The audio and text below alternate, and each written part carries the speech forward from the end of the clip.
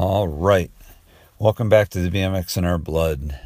Really appreciate you guys being patient with me. I did the last podcast I dropped was the end of December. That was a best of, and there was a lot of good stuff on there. It's a few of my favorites, but not all, that's for sure. I wish I had more time to edit. I would have liked to have included a little bit from the previous 60 podcasts. So anyhow, just got back from a weekend at Ray's Mountain Bike Park, actually by way of Wheel Mill. Stopped there for a bit. Always enjoy seeing the guys there and girls, because I ran into Nina Buitrago, and that was super nice. And she is an amazing woman. So hopefully you will all get a chance to meet her at some point, because it's well worth it. Just a very, very positive, energetic person. So anyway, at the Old Fools Jam that was put on by Shane Boylan, I think it is. If I'm wrong, I apologize, but it was a really great event. While I was there, I linked up with a couple guys that have been on my radar, and one of them is Scotty Yoquelet, who you will hear from in just a minute. So Scotty was a great interview, super kind, very sincere, solid guy. So with that said, that was a good time to screw around with him. So our guest griller came in, and you'll hear who that is. It's pretty good. He definitely added a lot to the conversation, and wasn't nearly as soft as I am with the interview. It's a good listen, I can promise you that. So anyhow, I will be out and about over the rest of the winter, and we'll hopefully be able to keep it consistent.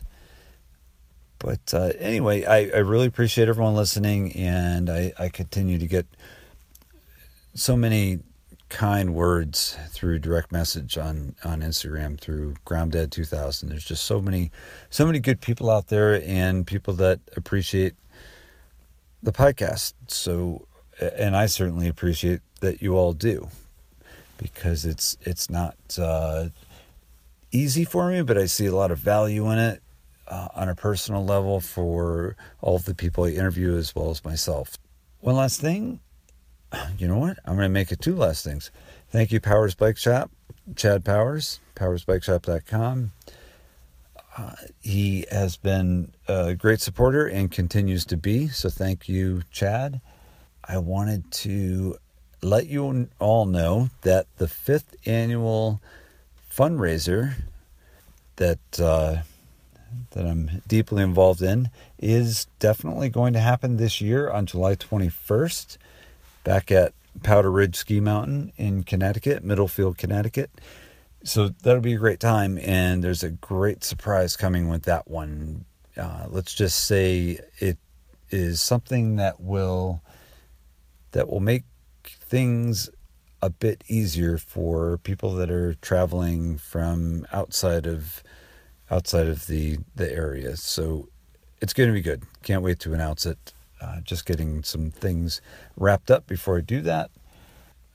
Thanks again to all of you for the healing vibes. Things are going great, and I really appreciate the checking in and all. It's been it's made the difference for sure, because anyone that's been out like this, it's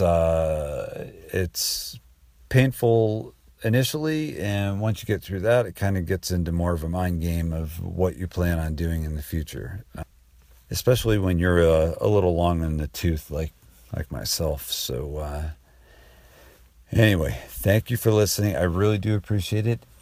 And here is Scotty Yoquelet. Yeah, we'll just start this. So anyway, okay. Welcome to the BMX in Our Blood, Scott Yoquelet. I'm saying your name correctly, right? Yes, sir. Because I heard it announced so many times in my lifetime. Possibly. Spelling is a different story. My phone fortunately autocorrects the spelling, so sure.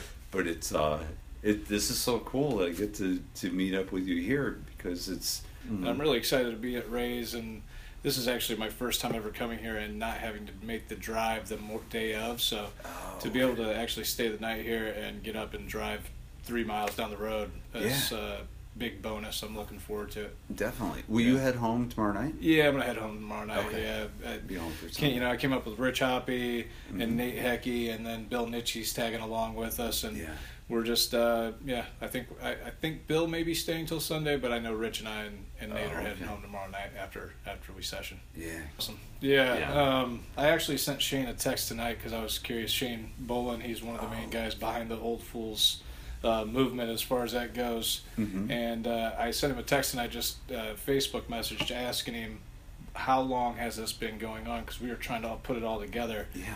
And I think we came together that the first one, only because I bought a new car and we used that car the following winter to come here. It was about January of 2013 was the first one. So this is the 8th one, I believe. Yeah. So we're not.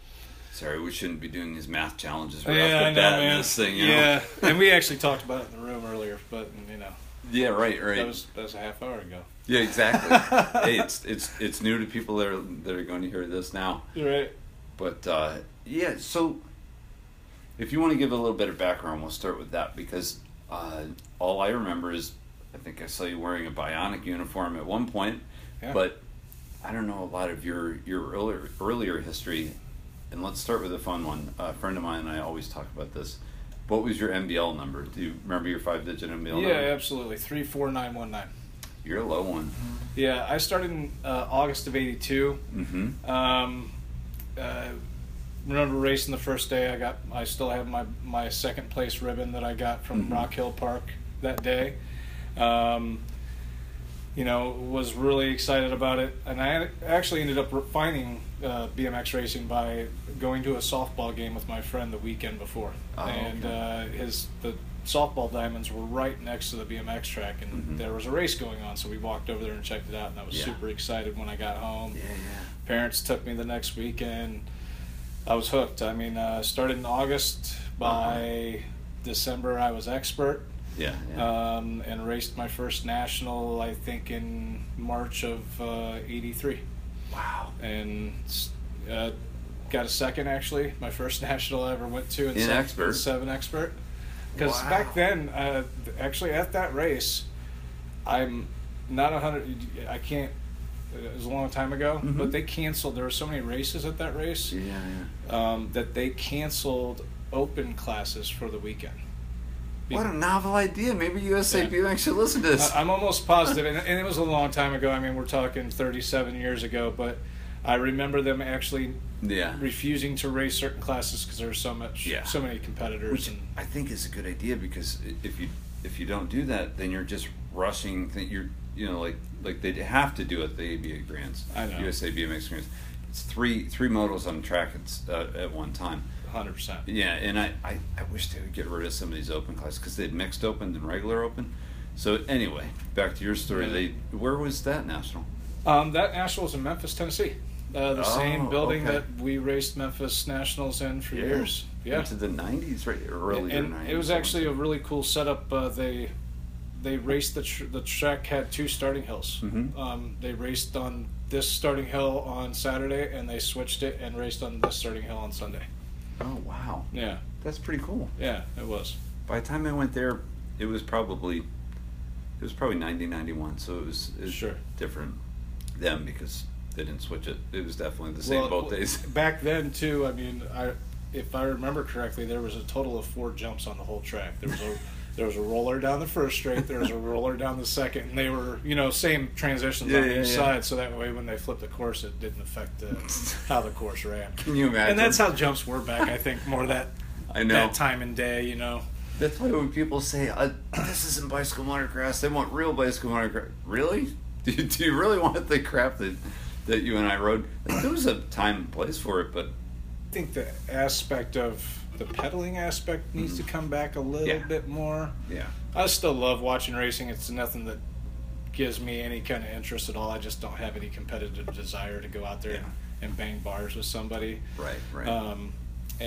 But I love watching it. I mean, I watch the ABA Grands while doing things around the house and stuff, but I had it pretty much on the TV all day long if I was home. So I did the same thing. I still support it. USA BMX. Yeah, right. Sorry. Everyone knows. I know. They know what it really is. But yeah, I'm glad it's still going. I mean, I think it's great that it's still going. As you know, growing up as mostly NBL? Yeah, 100%. Yeah, I was NBL all the way up till the ABA, the Indianapolis track went ABA in 1990, and I actually I'm almost positive I signed up in 1990. I have my original slip that was filled out with, and they gave you the bottom copy as your temporary ID. And I'm pretty sure that was like in August or something like that, or September 90. Right. Because I wasn't able to drive at that time, so I rode up there with some friends. I got you. And I'm pretty sure it was Rich and some other buddies that are with me today. Yeah, that's awesome.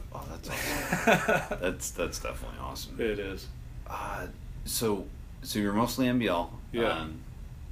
Indianapolis was the only ABA track, or the closest, I should say. Well, that was the first track in the area that switched to it. They were NBL all the way up till that point. Oh, I see. All right, I got you.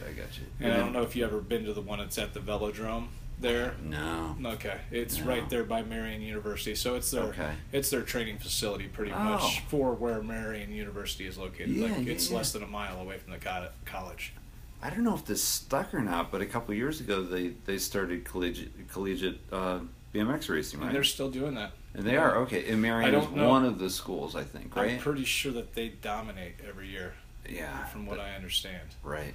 I don't pay attention to it enough on that level, but I know that I've seen a couple of those where I've seen them racing and not understanding why the whole main crew of double A's or elites, whatever they want to call them these days. Right. Because if you watch a race, they call them elites. If you go check the standings on the USA BMX site, you have to look up Double A Pro. So I find that kind of entertaining. That is funny. I never thought about that. I never thought to check. Yeah, that's for sure. But the only reason because when they were racing that Saturday night, I just went in and checked the points and just to see where people were standing, and I just noticed it was Double A Pro. Yeah, which is always nice because then you know who to watch for because they're on the hot seat to perform. So, yeah, I had no idea. So, but I don't know. Maybe they do call them Double A when they're racing. I don't know. I don't pay attention. No, elite. As far as I've heard, I've only heard elite when they race UCI in the international races, the Supercross series. Are they called elite there too? They are. That's where the elite came from. Okay. Yeah, from UCI. Yeah. Okay.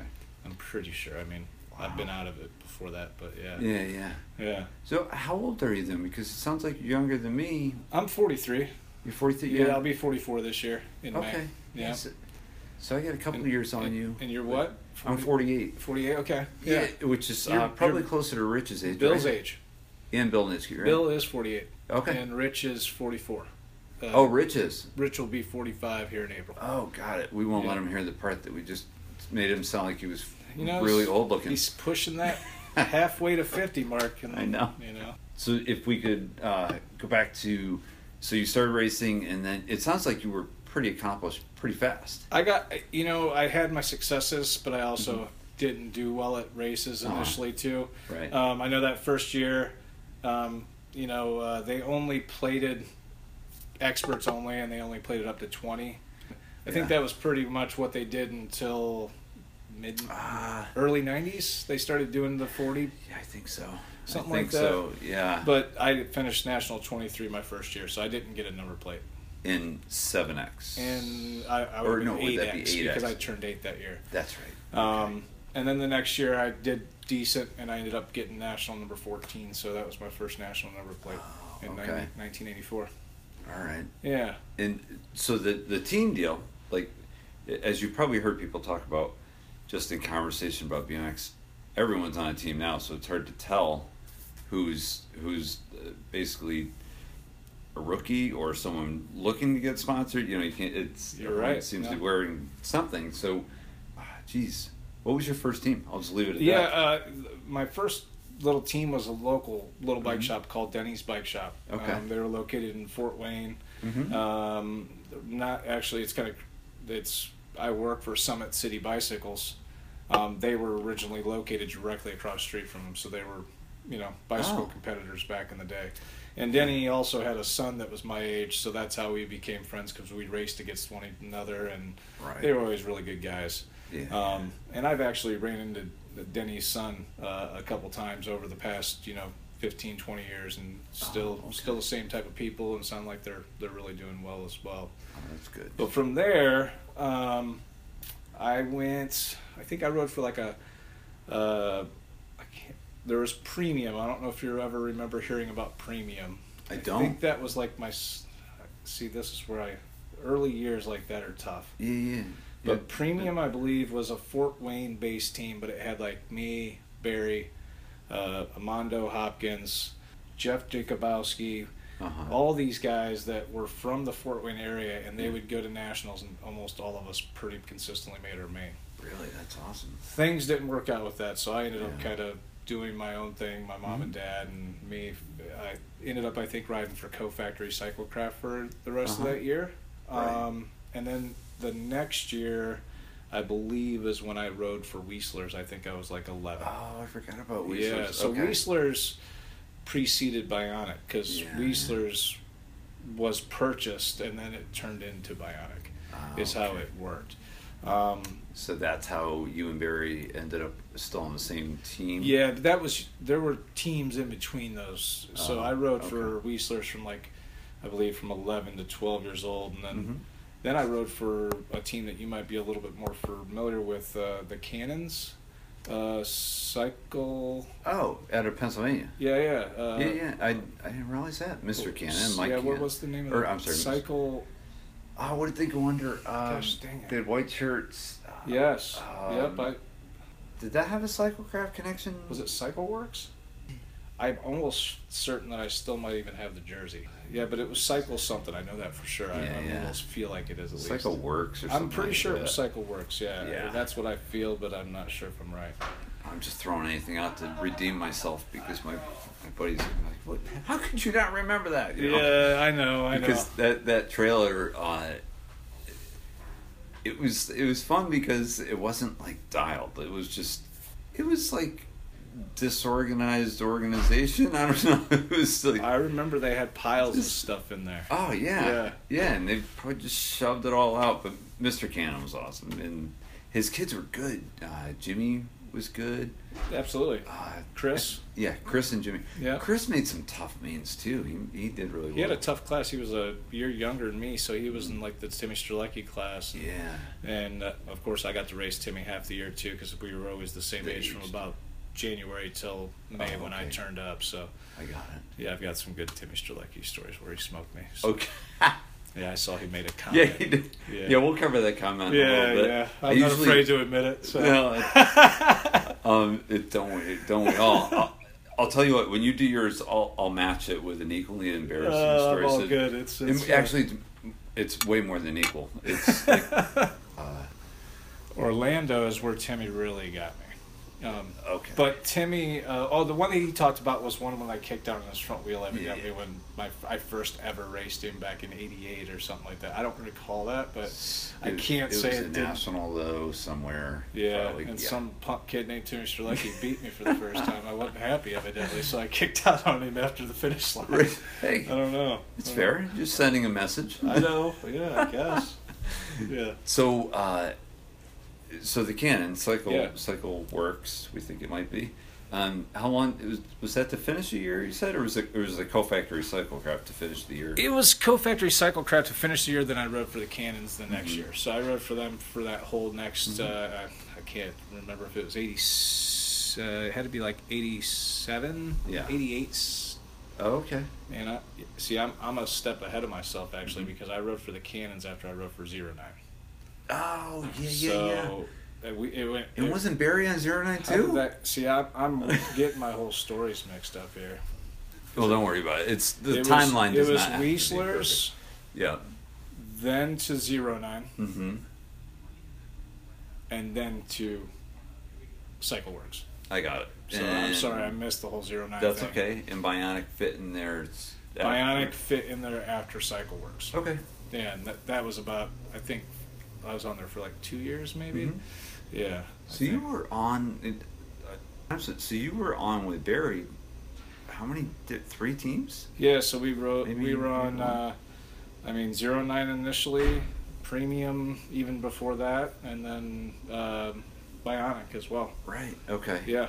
And then you guys finally split ways because you raced Expert until when? 93. The Grands in 93 at Memphis.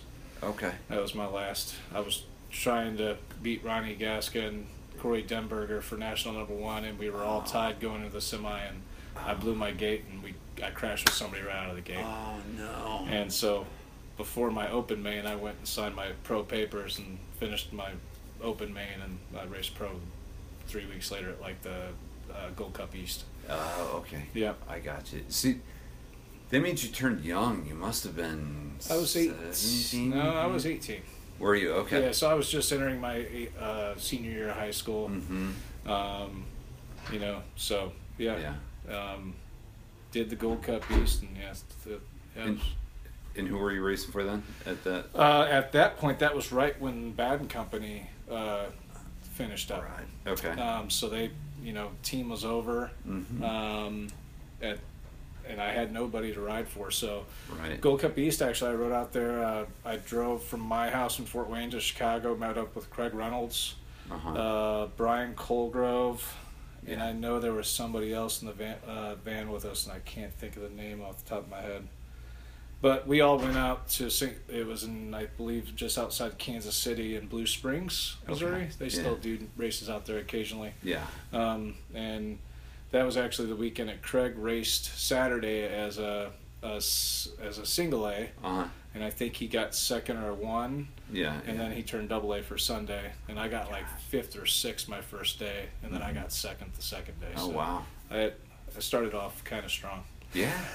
Making mains, that's the main thing. Yeah, right. Yeah. Were there any sponsors between Bionic and well, there was a really weird one right there. These are the best stories when you get those really weird sponsors. With Bionic, I crashed. The reason I actually left Bionic, I could have probably rode for them longer. Mm-hmm. I crashed at Evansville. If you ever race there? Oh yeah. So the big step up down the third straight, going full speed. It's super short. Well, before that 90 that you had down the rest.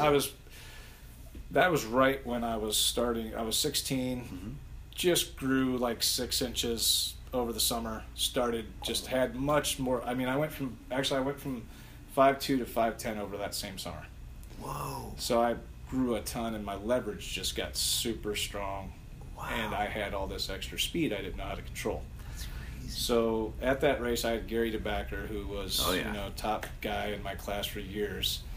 And I had him in my motos, and I beat him the first one. So we're in the second moto, and I'm beating him again, and I'm super pumped, and I'm going as fast as I can. I hit that step up, and I took the handlebar to my chin, the crossbar. Not hard, but just enough to kind of jar me, and it dipped my front end, and I jumped over the bars, landed on my knee, and I actually didn't know it at the time. I walked off the track, but I broke my leg, the top of my tibia. So kind of like the tibia plateau, but I tore my PCL, and I broke the top of the bone where that PCL attaches. I see. And I guess the PCL isn't necessarily a bone, a ligament you have to have. It's something they can hand you like a slip-on brace, and you're good. I got you. But because my bone fragment was floating, they put a screw and a washer in it. So I got you. But then I came back from that, had no sponsor. Was actually helping out Rich with Slam Designs a little bit. Was wearing his jerseys. Right. Took some time after my leg injury to get faster, and then I went to Memphis, which started it all. Yeah. And second lap practice, I broke my arm. Oh my gosh! Because I was going fast. I mean, I was beating Whitey Williams, and I was only 16 at the time, in practice, and I was feeling pretty good. Yeah. And then I just took it because I felt invincible, and I went to speed jump, faced it, and flew off like Superman. And hospital I went, and I was 16, and I drove down there with a 15 and a 14-year-old. No parent, no nothing. So I had to go to the hospital. Had to get a hold of my mom. It took forever. Yeah, I had to wear this big piece of foam over my arm because it was out of place, and they thought I might have to have surgery. Yeah. So I looked like, they called me Swiss cheese for the weekend, just because I had a block of cheese that looked like on my arm. Yeah. Oh my gosh. But then from there, do you remember the little small team? It was Big Daddy Ralph had. That was a bike shop out in California, West Coast. Right? Yeah. Do you remember the Hustlers? Yes. Hustler bike? Mm-hmm. Well, coming back from my arm injury, Jimmy Moon, and I don't know if you remember Jimmy Moon from that back in the day. name sounds familiar too, yeah. Kind of shady, but he was from Indianapolis, and he ended up supposedly coming out with this good deal from Big Daddy Ralph, and so I rode for them for about 2 months. Okay. Went to one race, got a second, so I started getting back in the swing of things. How old were you then? So I was 16, getting ready to turn 17. I got you. So this was right during the time amateur. when I was racing my first set of ABA Nationals. So okay. Going back to when I broke my leg, my first race back was actually the ABA Grands. I wasn't in any shape or form to race it, but I went just to get the experience, and I made it out of my motos and got quartered, I think, or in the 8th. Right. And then I raced the Christmas Classic, did a little better, and then broke my arm, came back, and then I started finally getting used to my coordination of my bigger body. And went to race after race, and went to Clay's Park for the ABA National. I doubled there. And then I went Still am, right? Still amateur, went to Rockford. I got second place both days there to Mike Allred, if I remember right. And just things that summer started to really, and that's when I went to South Park, and Madden Company picked me up when I was 17. Oh, wow. And that made it where it was, I had a solid sponsor. Was lucky enough to go on the NBL Grands with Ronnie Gaska. That was the year they did the bonus points for each rider in your class. Oh, yeah. And that was just so huge for the riders that won. And I didn't win enough that year.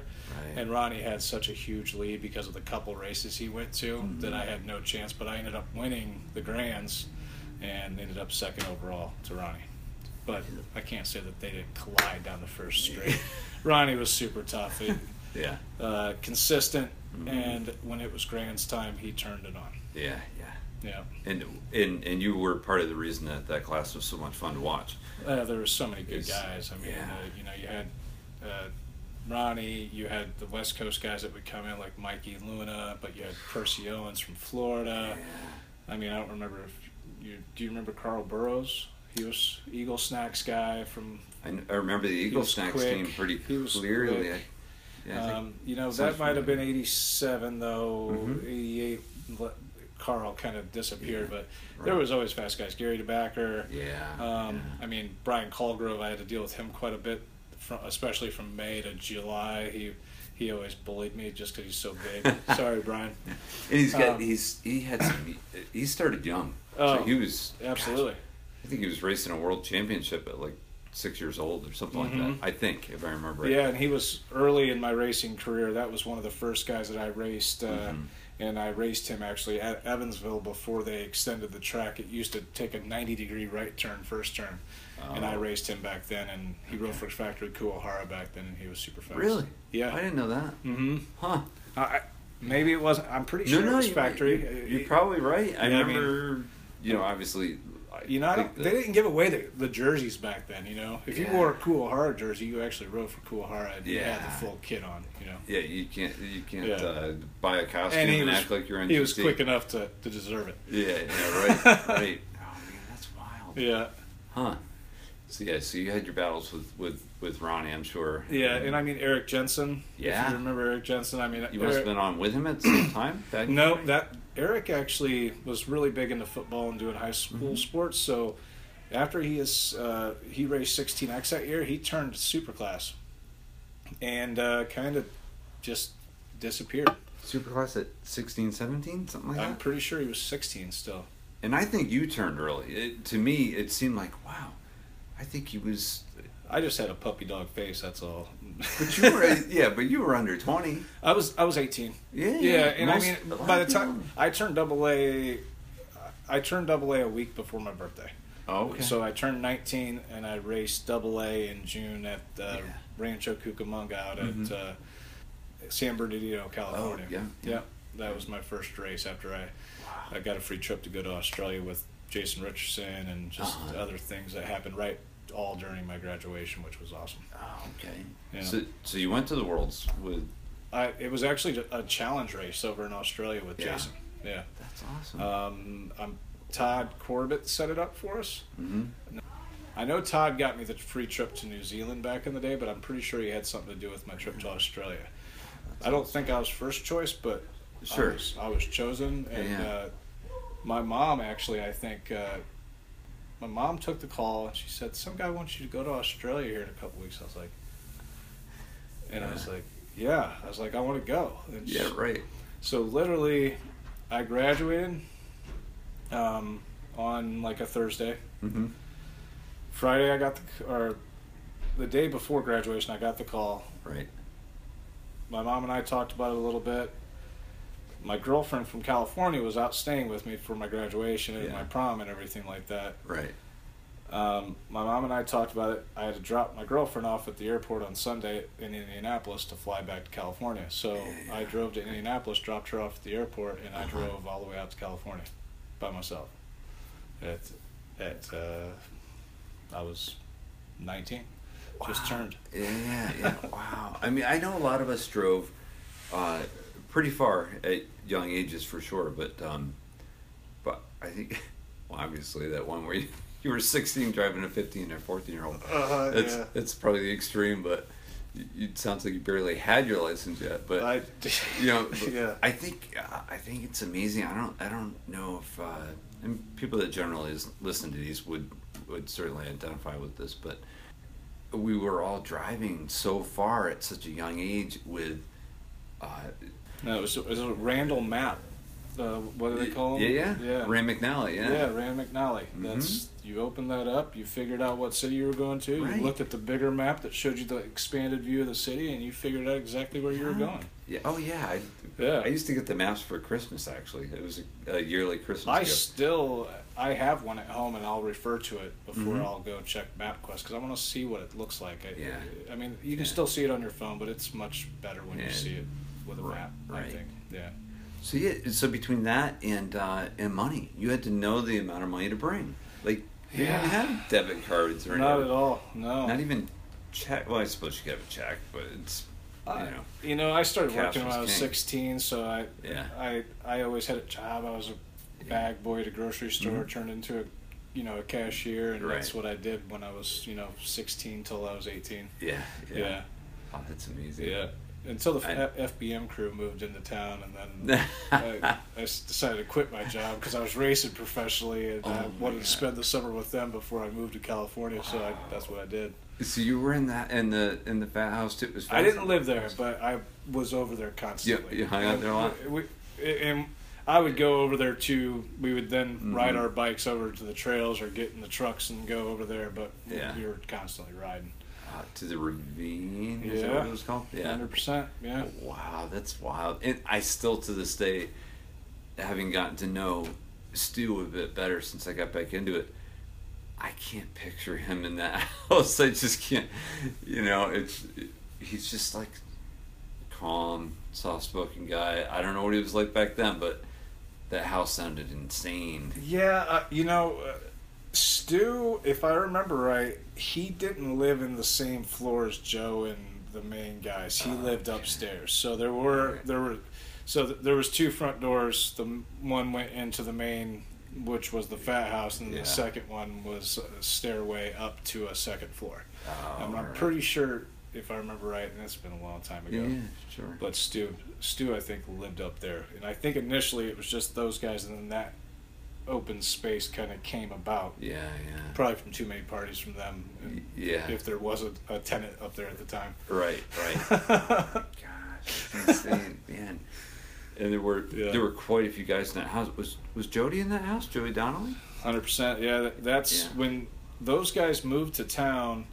That was actually I turned pro right around that same time they did. So when I met Steve and Joe and Mike and Gilly. They all right. kind of picked on me because I was a racer kid, and I showed up when they moved to town. Jody had just rented a warehouse, and they started building ramps in there. And I don't know what went down, but they ended up losing what they were going to have there. But their idea was to build the ramps in there, and they were going to create living quarters in this kind of office space. Sure. And that fell through, and that's where the Fat House actually came to be. Wow. Jody and the 4 dudes from New York initially is what it was. And of course, there's so many people that came through. Oh gosh, yeah. Throughout time, so. Yeah, that's amazing.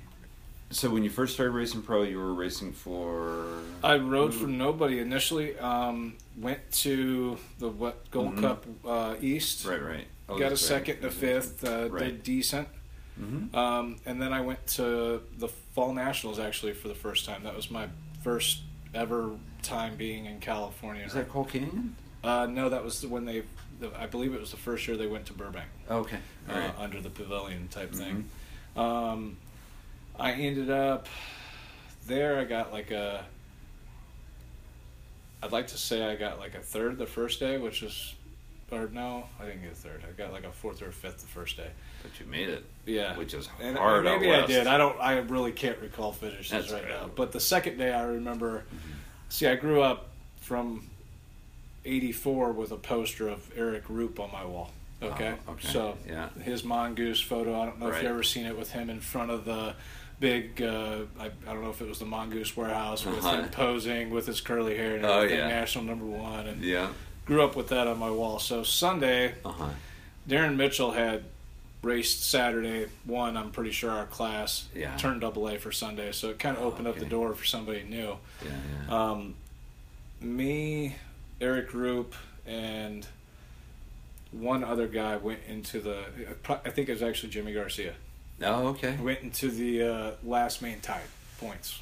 Really? And I got a great gate, and I didn't tuck my shirt in, and my shirt tail caught on the end of somebody's handlebar, and I ended up getting like third or fourth that day or something like that. Oh my gosh! So wow. Yeah. So my first pro win didn't come till I think it was like April of the next year or so, but they happened after that. It boom, happened in April, and I was AA before I knew it.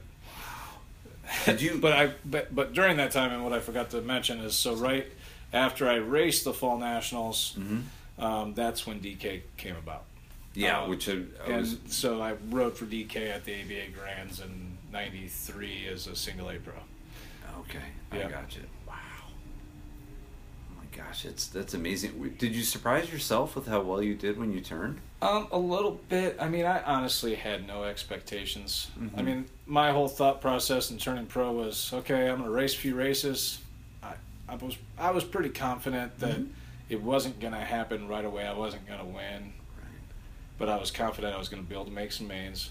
Yeah. And I was probably going to make enough mains because I was going to race enough that I was probably going to make that dollar amount to turn AA, and then I'd race AA, get smoked, and I'd probably disappear. Is honestly what my thought process was initially. Right.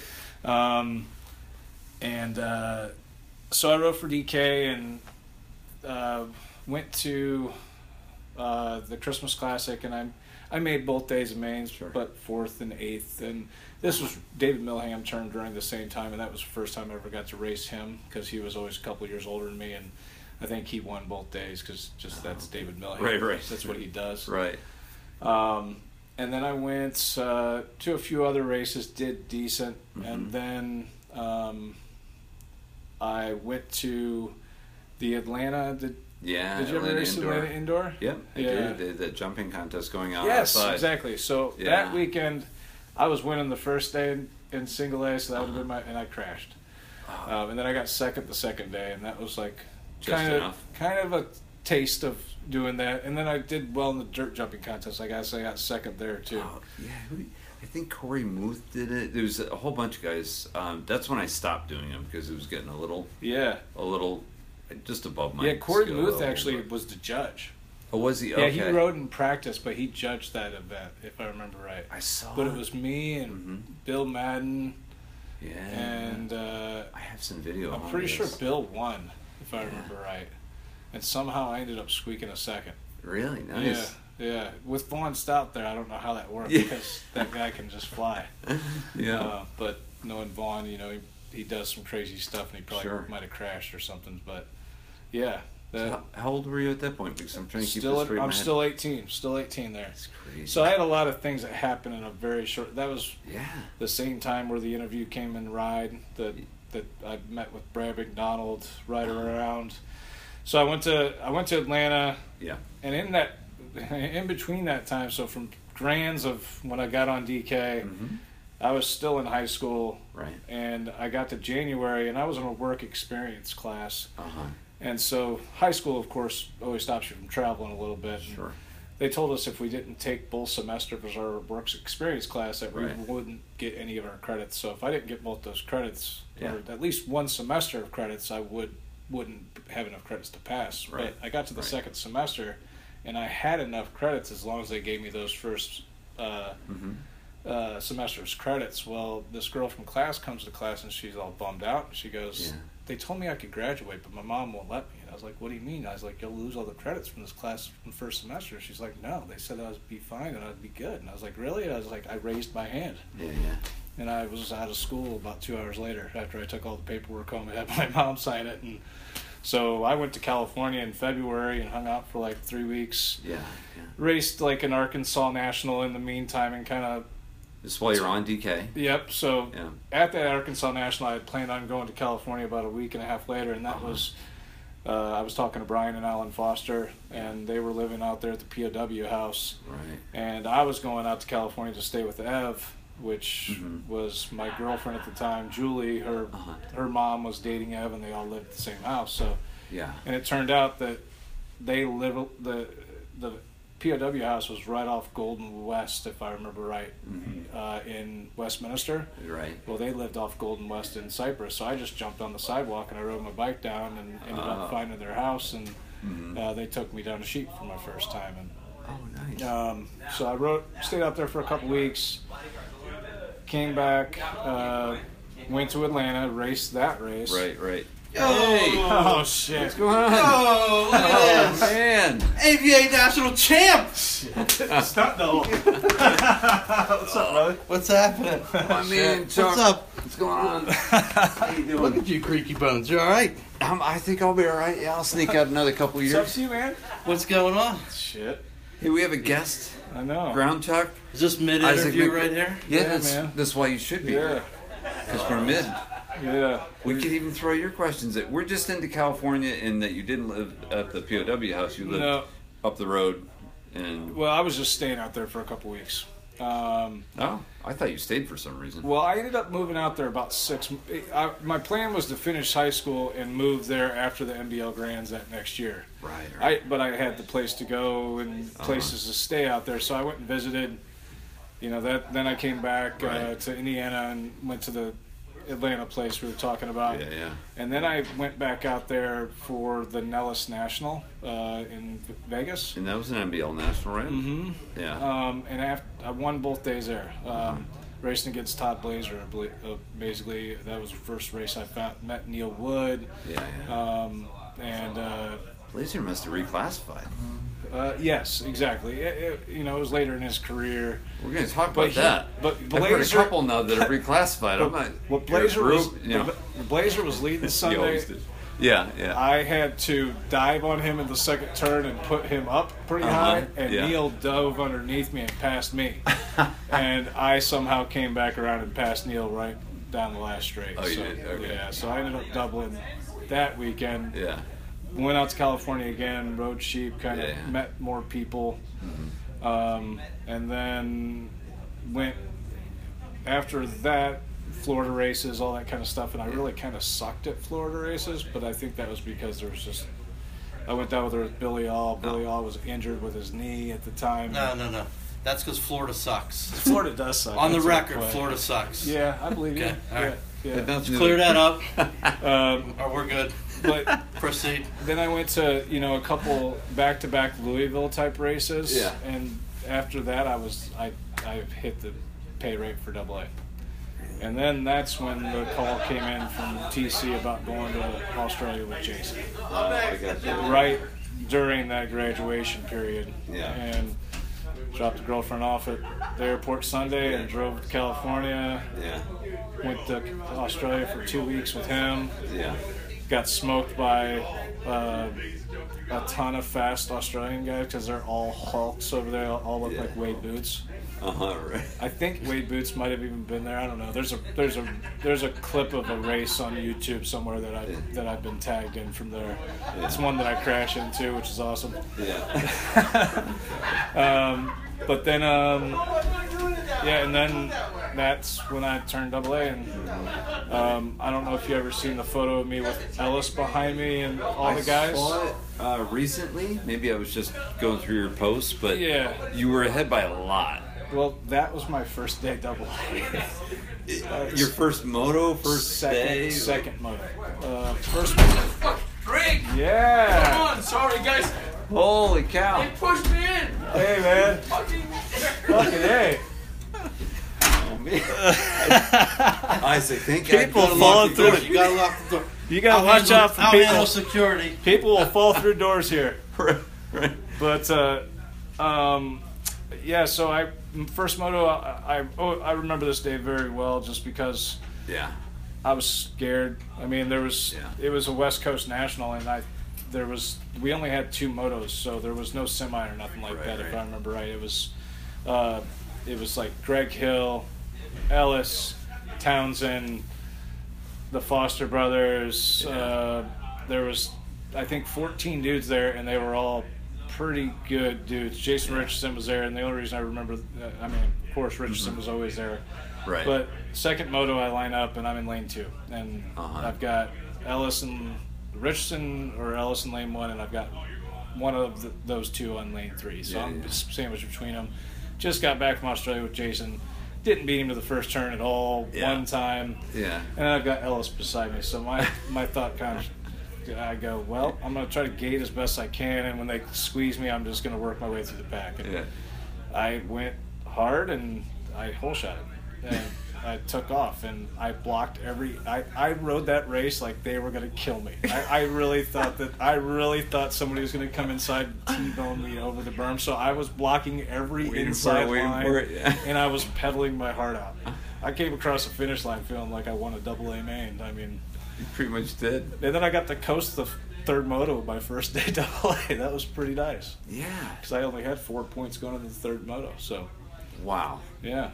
And then I didn't make the main Sunday, so. Oh. But I had success after that. I mean, I did way better than I ever thought I could. So, yeah. What's it like lining up against those guys? Because like the track, like you could handle anything on the track, but lining up on that track with that group of guys that are all animals. They're beasts out there. And like you line up with them, and like I was always so intimidated. Yeah. And I'd be like, dude, these tough ways are like they're a different breed. Yeah. Like what was that like lining up with them? Like, how intimidating was that to line up next to the lumberjack? Right. Yeah. You weren't exactly like a bulked up kid. No. From the pictures I saw. Yeah, like if you needed to change Never. your tire, like the lumberjack would lift up the back of your car and you change your tire. I mean, when I and then you got to line up next to him. at that point when I graduated high school, I was 165, 170 pounds, and I mean, right now I weigh like 180, 185, so I'm not. Still pretty small for your height. Yeah, I'm not. For sure. Yeah, I'm definitely not. I've never been huge. I mean, last year I was actually at 205, but I've done a little different eating habits to try to change that a little bit this year. So, Chuck knows the being trials next and to those guys tribulations was of that probably one. the scariest thing. I mean, Ellis always super. I barely ever beat the guy to the first turn. I was always, and he's so wide and broad-shouldered and elbows out. Yeah. The toughest guys were like the Chuck Townsends or the John Purse earlier in his career, where you could actually maybe get an edge on them, but they're gonna attack, and they're not gonna be gentle in a turn, and Right. I never had any big of anybody in AA. John Purse and Charles Townsend put me over turns more than anybody. That Really? Yeah. I mean, I made contact with other people and I usually lost, but they definitely bar end right to the hip, pushed me over the turn. I mean, it worked every time. All they needed was that little motion.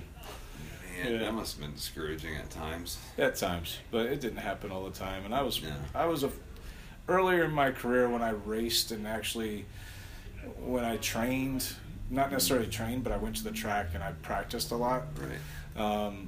Versus later in my career when I only went to the trails and I didn't go to the tracks at all. My track speed was pretty quick, but track speed only carried me so far. Right. Because once the Christophs and the Thomas Alliers and track speed took a whole different meaning. You know, those guys changed it, and everybody benefited from their speed and their skill sets for sure. Right. As far as making the class much faster. Yeah, I remember Thomas wasn't all that big, but Christoph, holy crap, the guy was a beast. He was an animal. Yeah. And Thomas wasn't huge, but that dude was built. He was you don't have to be super big in order to be strong, and that dude was strong. He had some acceleration. Yeah. Man. Yeah. Jeez. So that was what year was that then? Where we were going? So we were kind of in the middle of '94, right during like the time when I cracked my head open, like jumping with the Streebies back in the day. And that happened actually kind of funny. So after the Rancho Cucamonga race, I drove all the way out to North Carolina to race the Winston-Salem National. And that weekend I made like 3 out of 4 mains, really good time. And I'm not going to spoil the question you have on there, but that would be the weekend that somebody that we know growled at me. That might be in your questionnaire. Oh, I know it's in here. Oh, I know it is too. I know it's in here. We'll cover that in a little bit. But yeah, we can. I don't know. It kind of fits right now. I just got to find it. I'm pretty sure it was Jeremy Ball. Oh, one of his 9 questions. Yeah. Which I couldn't get rid of any because, first of all, he's an awesome guy. You live near Jeremy? Yeah, we've traveled together and stuff like that before. Yeah. Super nice guy. Really good guy. Yep. Awesome guy. But yeah, I think. Yeah. Why did you make the lumberjack growl at you? That's Jeremy Ball's question. Yeah. So that weekend at Winston-Salem, I don't recall. I think I made AA both days and pro open one day or something like that. And I went to pass Gary Ellis in the second to last turn. I just came underneath him. And I got right up here, and I pretty much had him. And right when, you kind of go to put your elbow and your arm in front of him, maybe he was just getting on the gas and he was just grunting. I don't know, but it sounded like a growl. And I grabbed some brake and I moved down because I thought the dude was. I didn't know what was going to happen. I mean, Gary was always really cool before that time, but I realized I was dealing with a champion there, so. Yeah, I grabbed some brake and I just followed him out of the turn. Intimidation works, man. Jeez. That's like the equivalent of getting punked. But that's the fucking lumberjack. I know, he's a beast. I mean, he's a beast. I wonder how many people through the years just said, it's him, I'm just going to let him go. He's going to kill me. I mean, he could have won titles just intimidating people for all we know. I know, right? I never would have pictured him as being the one that was intimidating the most. John Purse, someone like that. Oh, yeah. I'd be pretty intimidated by it. Yeah, John liked to, he definitely was not afraid to make contact, man. Oh, yeah. Grab it. No problem. Sorry. You good, man? Who's that, Mr. T? Yeah. That's a lot of jokes, that's what. He just started. Be here all weekend. Yeah, exactly. He will, for real. So, is it time to go back into how you ended up in California and testing and all that? Does that fit into this? Yeah, I mean, it all fell in. So, the way testing kind of worked out for me is I actually started testing bikes even before I moved to California because Snap started originally in the Midwest. I believe Buddeck was living in Dayton at the time initially doing it. Yeah. And so I don't remember. From what I understand, and I thought I was one of the original test riders, but I guess it was Scotty Clevenger originally, and not me. Oh, I didn't know that one. See, I don't know. I thought I was. Doyle I would thought know that one for sure. Yeah, he grew but up I think from what I understood, it was. I thought I was an original, but I guess it was Billy All, Scotty Clevenger, and I don't remember if it was. Did Mike Hammond do it at all? I don't recall. I think Mike Hammond may have. I think so. I think I remember seeing him in the magazine uniform. Yeah, but anyhow. So I did a couple things with Buddeck, and then I went to California, and I was out there at the trails. I think I was riding Dover, and BMX Plus was doing a test out there, and they didn't have a test rider, and so they gave me the uniform, and I did a test for them. And then I started doing tests for Snap back when I was home in Indiana, and then I moved to California, and all at that time, Snap was always done through Ride and everything like that, so the test could continue out there as well. Well, I was still doing the tests with BMX Plus. Occasionally they would ask me to do a test. Well, it got to the point where Snap said, we only want you to do Snap tests. So they started, it was like I got paid $50 per test, and it wasn't much money in it, but still it was cool. I mean, they gave us custom painted helmets, with our names on them. They always, I still have all the helmets pretty much that Snap ever gave me, just because they were made by Trickstar. They were done up right. I tried to keep all the jerseys and stuff they ever gave me. So, yeah. You have all that stuff? Yeah, most of it. Jesus. Not all. Don't get me wrong. Like I have a couple boxes full of jerseys. I was like, I don't need this anymore. Garbage. Yeah, right. Garbage. If and trust me, there's been plenty of stuff. Like all my trophies. Like, is it for sale? No, Dave No Swap or Dave Pawson he's all over it. He's been on that one. He's for a all while. over it. He's been trying to work you a little bit. Yeah, when I moved a year and a half ago, I unboxed some of them and I took a picture of them in my driveway, and I said, "I'll get you one of these someday," and I put them back in a box, and there they went. Unfortunately, so nothing happened with that, but they're still in the same box. Oh my God. That's so unlike him. Yeah. So free BMX stuff. Oh man. I'd have to tease him. I'd like break it out and then just post and be like, "Yeah, just sitting there with this old jersey." I could send him one like every other day. Yeah, really. Just to bust his stones. One Isaac I don't want to be in this pick. Don't get me in this pick. All right. Isaac's side. We're looking cute, I think. So you moved out there. This was so we're talking like you're just bike testing. What else are you doing? Delivering pizzas? What are you I actually no. I as you'll see in one of your questions too. So I moved out there September of '94. You didn't have a ride, or were you still DK? I was riding for DK still. Okay. Moved out there. No idea where I was going to really stay for the time being. I just had a place to stay with Ev and those guys. Sure.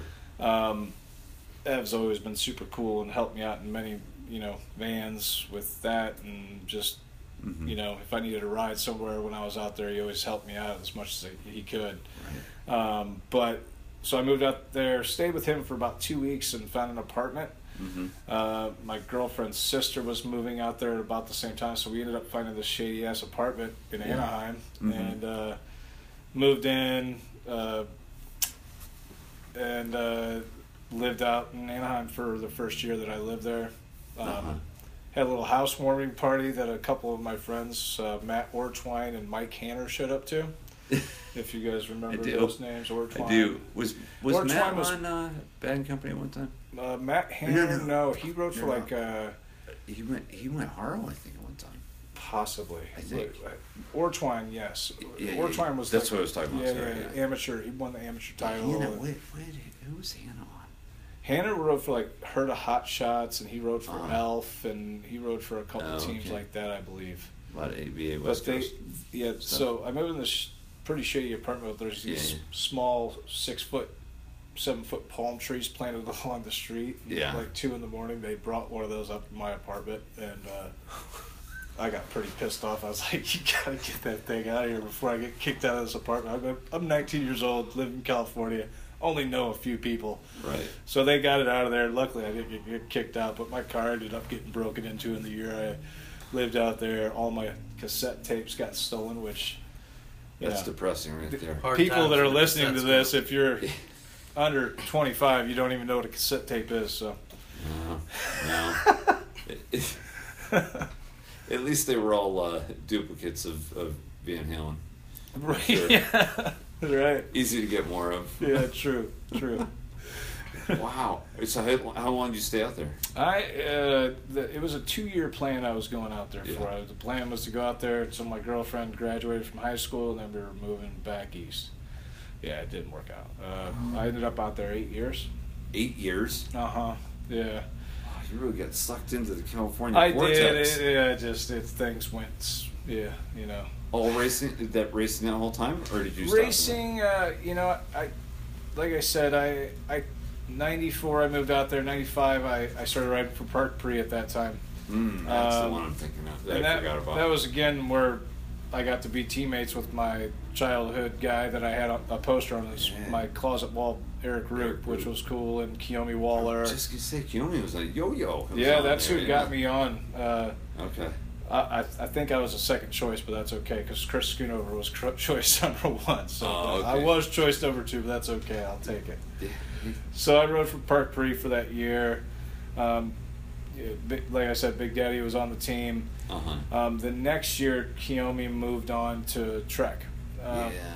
And Big Daddy and I were still riding for Park Pre, but I got to travel with him and do some clinics in Oregon and stuff. So that was a good experience being on the team with him for the couple of years that I was. So, and then from there I went to Odyssey, and during that time, Park Pre, I always took my racing real serious. Yeah. Towards the end of '96, that's when I was getting ready to go to New Zealand, and right near that time,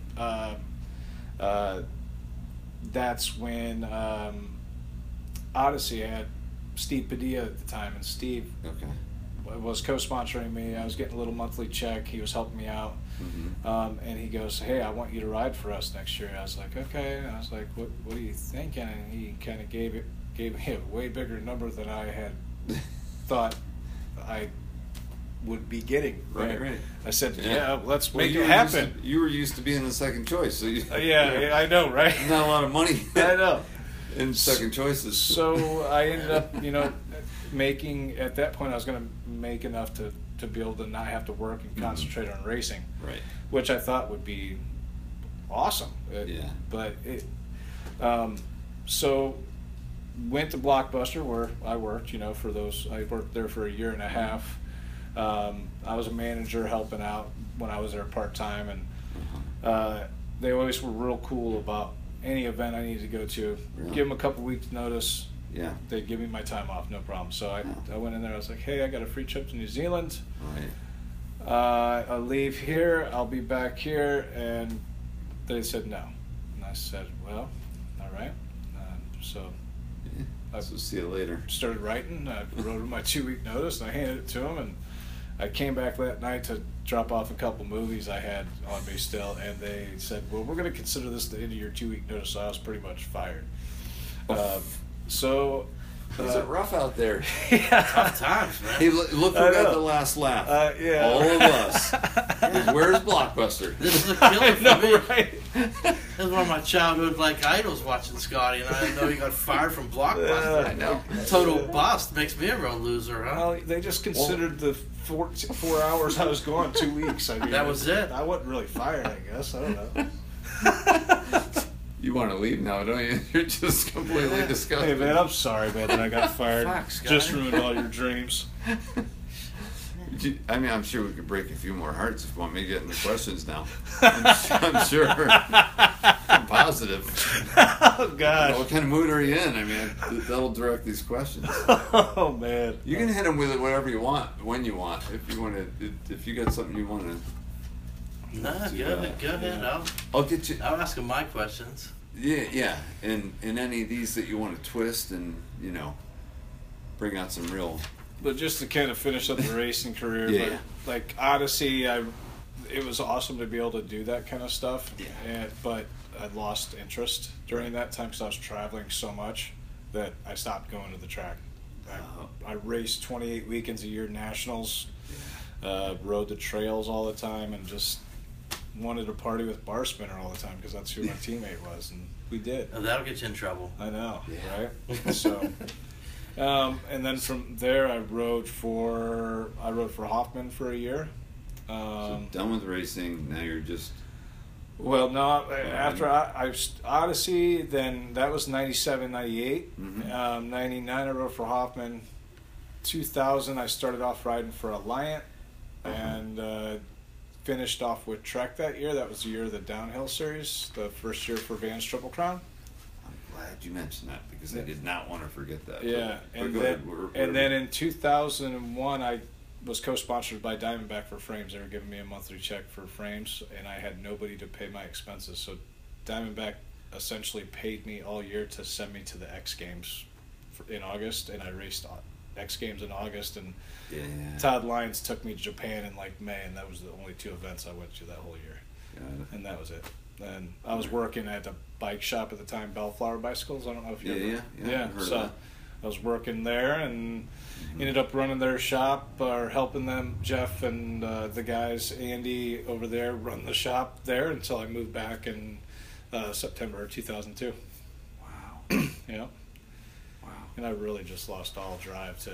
Yeah. In 2002, it's kind of funny. I didn't race at all 2001, reclassified at the end of 2001, wanting to race a pro possibly, and I slept in and missed my race, and so I decided, well, I'm not going to race that race. Well, was training some kids, because I always trained kids. I do hourly sessions with kids just to try to teach them the basics and the skills. And one of the kids was like, you need to race the World Cup coming up here in Ontario. And I was like, it was like 2 months away. I was like, all right, man. I was like, I'll race it. And so I decided I was going to race A Pro. That was the same weekend of Mikey Day and Bubba Harris. Bubba Harris raced Saturday, turned AA for the Sunday World Cup day. Right. I slid out in one of my motos on Saturday, didn't make the main at all, and then Sunday I made it to the semi, and I'm in 5th, and Mikey Day was in 1st, and he blew a tire, and I came up into 4th and held 4th and I got 7th at the World Cup that year in A Pro. Oh, nice. And then that was pretty much it. I raced one little regional national in 2004 when I found out about it on a Monday, and I went out there Saturday and I raced it, and I got a 7th, and really haven't raced since. I tried in 2013 because my son wanted to see me race, and I thought I could go and race flat pedals as a vet pro, and I went out there and I got pretty sure a solid 7th, and a 6th. In the motos. In the moto at Louisville a couple of years ago. Yeah, those guys are fast, man. Not the same Louisville you had fond memories of as a kid, huh? No, well, it was before they changed it. So I did get to ride it one last time before. For his results. Oh, yeah. Definitely not the different. same results. But it was fun to...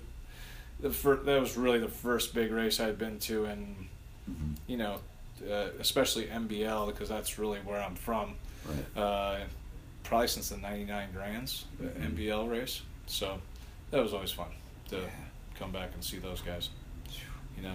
Dicks like Chuck and other people like that, you know what I mean?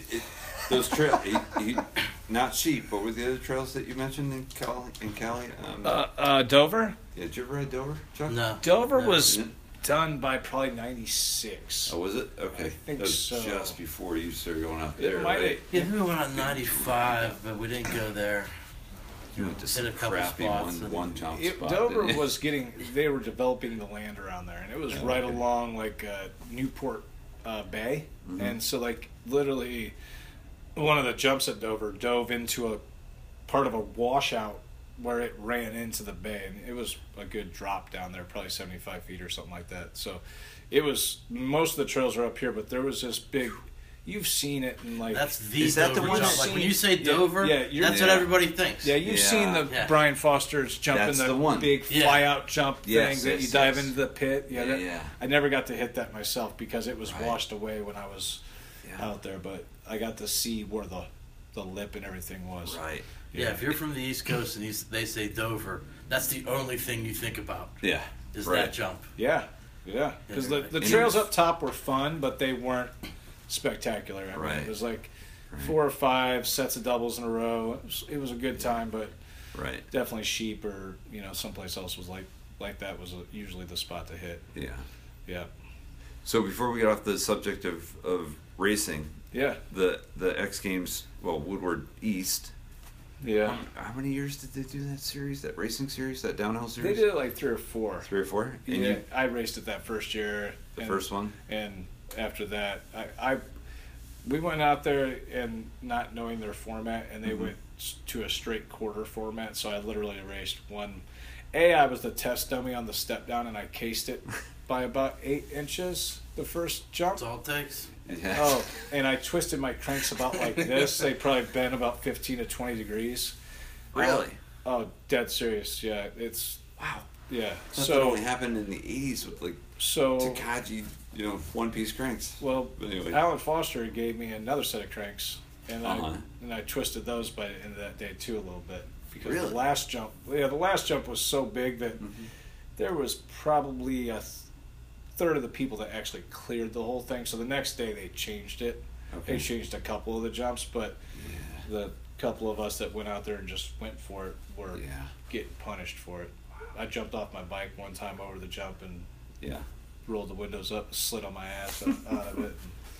Yeah, but I wasn't in any shape to be out there because it had been a year really since I competed heavily. Yeah. And I blew my gate and was coming through the pack and crashed, and Yeah. that was it. So Those are monsters. I remember seeing that last double before the finish line. I think is the one I'm thinking of. Yeah. It was big. it was. Really, or is that the one you said they changed? No, the that next one day? was fine. That was just Really? that was a big double, but Yeah. you had plenty of speed for it. The year before when they did the Triple Crown series, Mhm. I was the only American that made all 3 of the main events for in the series. The other 2 were Thomas and the Will Day. Wow. Yeah. Wow.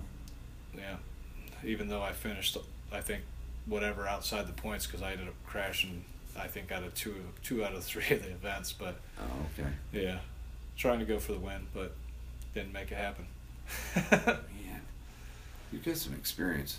A little bit. A lot. So when you actually stopped racing, you couldn't have been still in your 20s. I mean, Yeah, I so was you've been, 20. I was 26. yeah, mid. Yeah. Yeah. You did a lot at 18 to 26. Say, Yeah. it's pretty heavy stuff. Heavy Yeah. racing. There was a lot of traveling, and I feel very fortunate to have had the opportunity for sure. Yeah. And having people like Steve in my corner, Steve Padilla was really awesome. Yeah. But like Turnell Henry at Odyssey, Kiyomi when he was at Big Daddy when he kind of stepped in to fill Kiyomi's role, all Right. those guys were, real influential and just, Mhm. kind of showing me the ropes, showing me how people Yeah. can be dicks and Right, how right. people can take advantage of you too at the same time. But Mhm. all those guys are really good, positive people. Yeah. Yeah. And the rest rode for GT's, one of their companies. That's very true. Yeah, the 17 of them. Oh man, I gotta. All right, here we go. All right. Tobias Pettinelli. We're gonna go to some Instagram questions. He's also under Richwood, New York. Okay. He does a lot of woodworking stuff. Tim Timpey asked the same question. Also, I think you know Tim, right? Yeah, I do. Yeah, Yeah. he's from Valparaiso. Okay. Yeah. And Nat Hales 84. What were the best and worst bikes Nat made you test?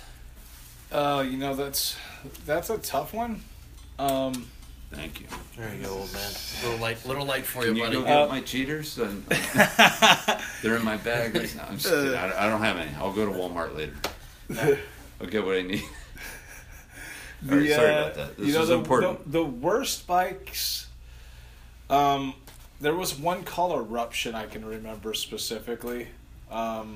With a name like Ruption. Yeah. Like Rupture. And I might have my bikes. I'm gonna say bad bike. I might have my bikes mixed up. It makes me. I should have brought my scrapbook that I was lucky enough to have a girlfriend make back in the day. But it has most of my tests in it. And if I flip to the page, because the other reason is, remember at Bose? Remember how you come around the corner after you drop down the chasm, you come around the corner, you jump down, and then you hit the hip. Instead of hitting the hip, you could jump straight. Yeah. Well, that straight jump, I cased the hell out of it in the sequence in the test. Well, the thing that sucked about that bike, it had clamp-on crossbars on the bars. Like old Galindos, they were called? Like so those things, and stuff? Yeah, same idea. But so the clamps were locked down as tight as they would go. Yeah. Well, when you landed hard, the bars would move, and the center bar would slide down the tube. So it was a form of suspension. But that was probably the worst. But the goofiest ones were sometimes the best ones to ride, like the Haro Monocoque. I remember that. Right. I mean, that bike, I know you hate it, but that bike rode really amazing. Like today's car is just big unibody. Unibody, yeah. But there was, I don't ever recall, unless the bike was really short, having a difficult time riding it. Because, let's be honest, there's not, unless you are being super particular to the point of ridiculousness. Yeah, how much are you going to change the geometry? If you have bike skills, you are going to be able to ride this bike. Well, that's a question. And you're going to be able to ride that bike. You know what I mean? Like, it's like, Chuck, you've been a standard guy. You always rode a standard. If you were to jump on an S&M, the likelihood of you completely hating it. I'd turn to salt. You might. I would instantly you might, turn to but salt. the likelihood that you would hate it, it would just take you maybe a minute to adjust to it, but you're gonna like the bike too. Yeah, before I rode for standard, I rode 15 different frames in a 12-month period. Sure. And it didn't matter. I just went from one to another. And rode a TNT, broke the TNT. Rode a RevCore, broke the RevCore. Rode a cyclocraft, broke the cyclocraft. Rode a dirt bike, broke the dirt bike. And a Schwinn, a Haro. It didn't matter. I mean, you didn't and a lot of those bikes, the tests were, like that Ruption could have been a decent bike, but all I remember it as is the suspension handlebar bike. If the right components are put on a frame, it all depended, because some of them you were testing a frame with really nice components on it, because they didn't make a complete bike. So that's a tough question to answer, but some of them were riding a complete Diamondback. Yeah. Like I remember doing a Diamondback test and the top tube was 20 inches long. And didn't they, not in your era, but didn't they back in the day, weren't they allowed to change some parts that were just obviously a little too dangerous for a good sized decent rider to... I don't know. Or maybe I'm just thinking they tested the frames, they had to build up a whole bike. Maybe I'm thinking of that. Yeah, I don't know. I think it was all dependent upon, because I think those were all paid for by the manufacturer. And so they pay whatever dollar amount to have them do and review whatever they were doing. I don't know how that all worked out, to be honest with you. I don't know if... I would imagine the manufacturer said, hey, will you give us these parts from somebody else, and they give them a bike that's complete. I'm not sure. Right, I got you. But every bike that was tested was marketed as a complete anyway, or did you test anything just for the frame? There was some of them that was just really testing the frame. Yeah, I got you. Yep. And to remember exactly which ones, I can't. I think like Santa Cruz. I don't think Santa Cruz ever made a complete, but they made a frame, and I think that they're like the Santa Cruz test was a frame test more than it was a complete bike test. Right. So. Right. Yeah. Wow. Santa Cruz? Yeah. That's what they made, like skateboards. Yeah. Well, they're a downhill company too. Really? They do Santa Cruz is huge in downhill. Oh. Yeah. Yeah. So I think it's that Santa Cruz. I think they dabbled in the skateboard. But I think the skateboard logo and the Santa Cruz logo on the bikes is very similar. So is there affiliation? I don't know. Yeah, right. Yeah. I didn't even think about that though. In the mountain bike world, they were fairly big. Yeah, and they're still pretty decent, I think. Right. All right, let's see. Ground chuck. I got a whole list. You want to hit? Yeah. I got a whole list. I'll read them off. Yeah. All right, we're gonna want to see if we get some dirt on somebody here. Shit. Who was the biggest cheater in the double A class? Because I mean, like, listen, I would when double A hit the gate in the in NBL, you got to the fence and you wanted to watch it, you know, and you look up there and you see a couple guys sort of look like a gorilla, you know, like that dude's fucking jacked. And then you had Alan Foster. He's still mad at me for not nailing Brian Foster on this question. And then you had a couple other guys that looked like fucking gorillas, and you had Scott Yoquelet. And then, like, you went to a couple more fucking complete animals, and then there was Brian Foster on the end. Right. Yeah. You know, like, but, I mean, who was the biggest cheater? Who was like, damn, this dude Well, you can't say Adam Richards because, rest in peace, that one we talked about, Brian Foster and I, so he's off, so you got a few more to pick from. Yeah, I mean... You don't have to say. Now you sound like me. I don't know anybody besides, you know, Abadessa, who... Steakface. Yeah. He was such a meathead that we called him Steakface. Well, and Abadessa admitted to listens doing it, and when he admitted to doing it, he admitted about the time he was doing it, and it was very evident he was doing it because he was really making it... He wasn't necessarily dominating, but he was making it look that easy. Yeah. They looked god-awful doing it, though. I mean, is there a possibility? I mean, I heard rumors about guys. I'm not going to call anybody out. I don't know. You know, the firm guys, as far as GT-related guys, I know Danny Nelson took baby aspirin before he raced to thin his blood out so he could...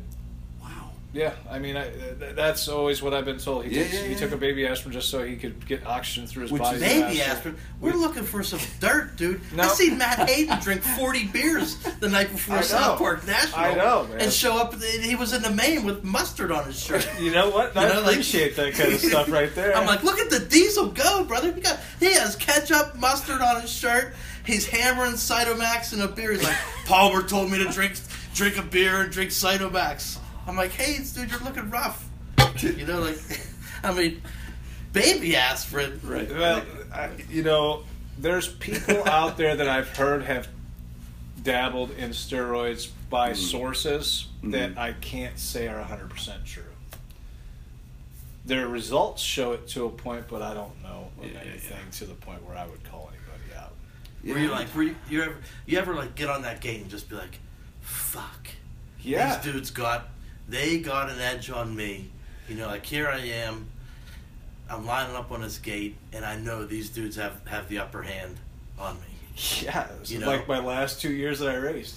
Yeah. Pretty much, like 99, I barely made a main. I think I made one or two. Uh-huh.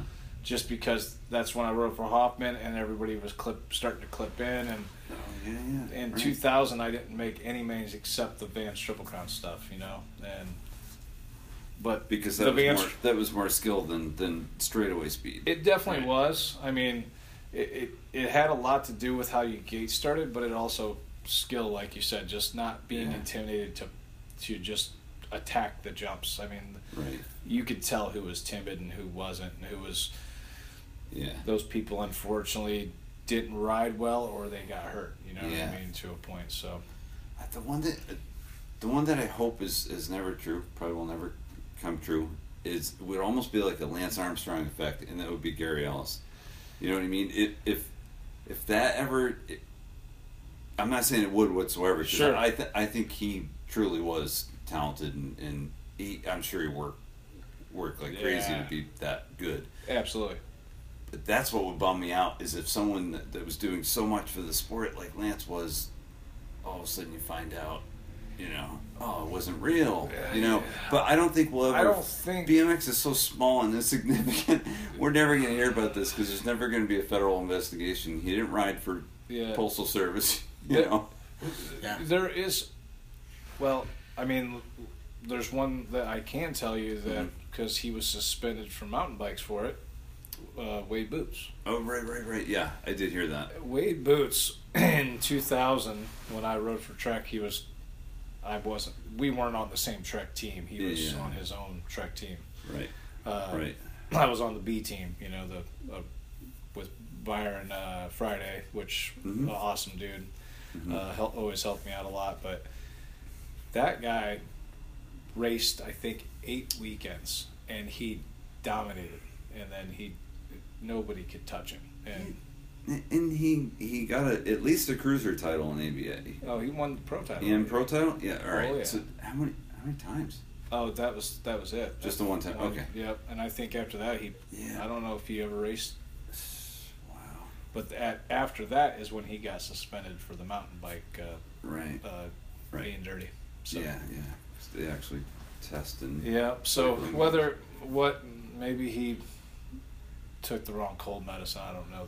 All right, so end the story. We're going Wade Boots, biggest cheater in Double A. Man. That's our final answer. No, Put it in there. Yep. All right. We got one out of him. That was the. Yeah. What about Greg Romero and his slingshot? Yeah, he used to pull back about 12 inches. Yeah. I think. I did. I never really saw it. I read about it. Never really saw it. It was awesome. I mean, Yeah. and Kyle Bennett was the same way when Kyle dominated it. He had It's awesome such good timing to be able to do that because that's a long ways back. Yeah, and that's when I know from watching racing, Kyle was super good before they started doing the random gate, and then his gate starts weren't as good, and he couldn't dominate down the first straight. But always good watching him race as well. So. You threw more? I got a ton. Oh, he's good. Yeah. NBL or ABA? NBL all the way. That's right. Yeah, there ain't no doubt about it. All right, you got the best. What's the best and worst thing about being in Fort Wayne? And did you coordinate your move to California with the arrival of the Ithaca guys to the Fat House? Did you say, "Listen, this town is going to shit"?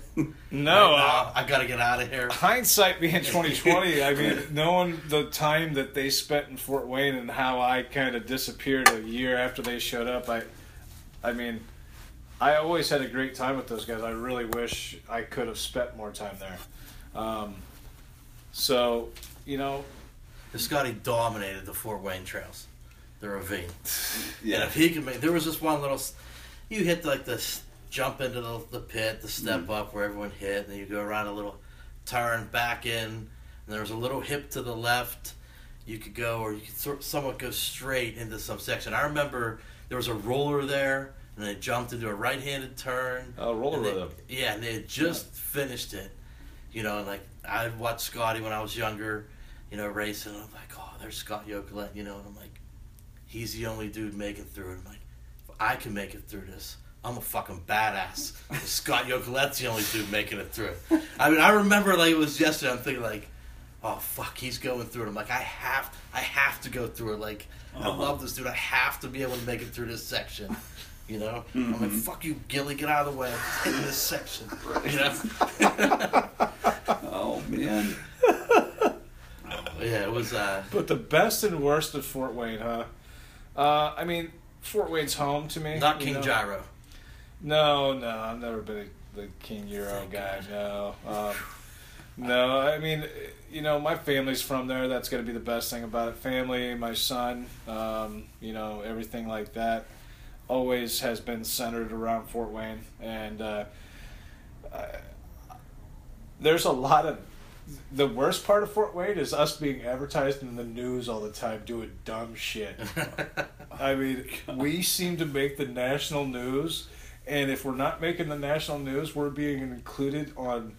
I mean, I've seen us on Parks and Recreation. My son was watching it one time, and they said, yeah, that's Fort Wayne bad. And that I was like, holy shit. I was like, so yeah, there is... That's how bad it is. Yeah, it's Fort Wayne bad. So that would be the bad side of Fort Wayne. So there's a lot of dumb shit that goes on there that gets publicized on the news, but Fort Wayne's actually a great city. They're trying to do stuff kind of like what Pittsburgh does with their rivers and utilize the rivers for, a little bit more.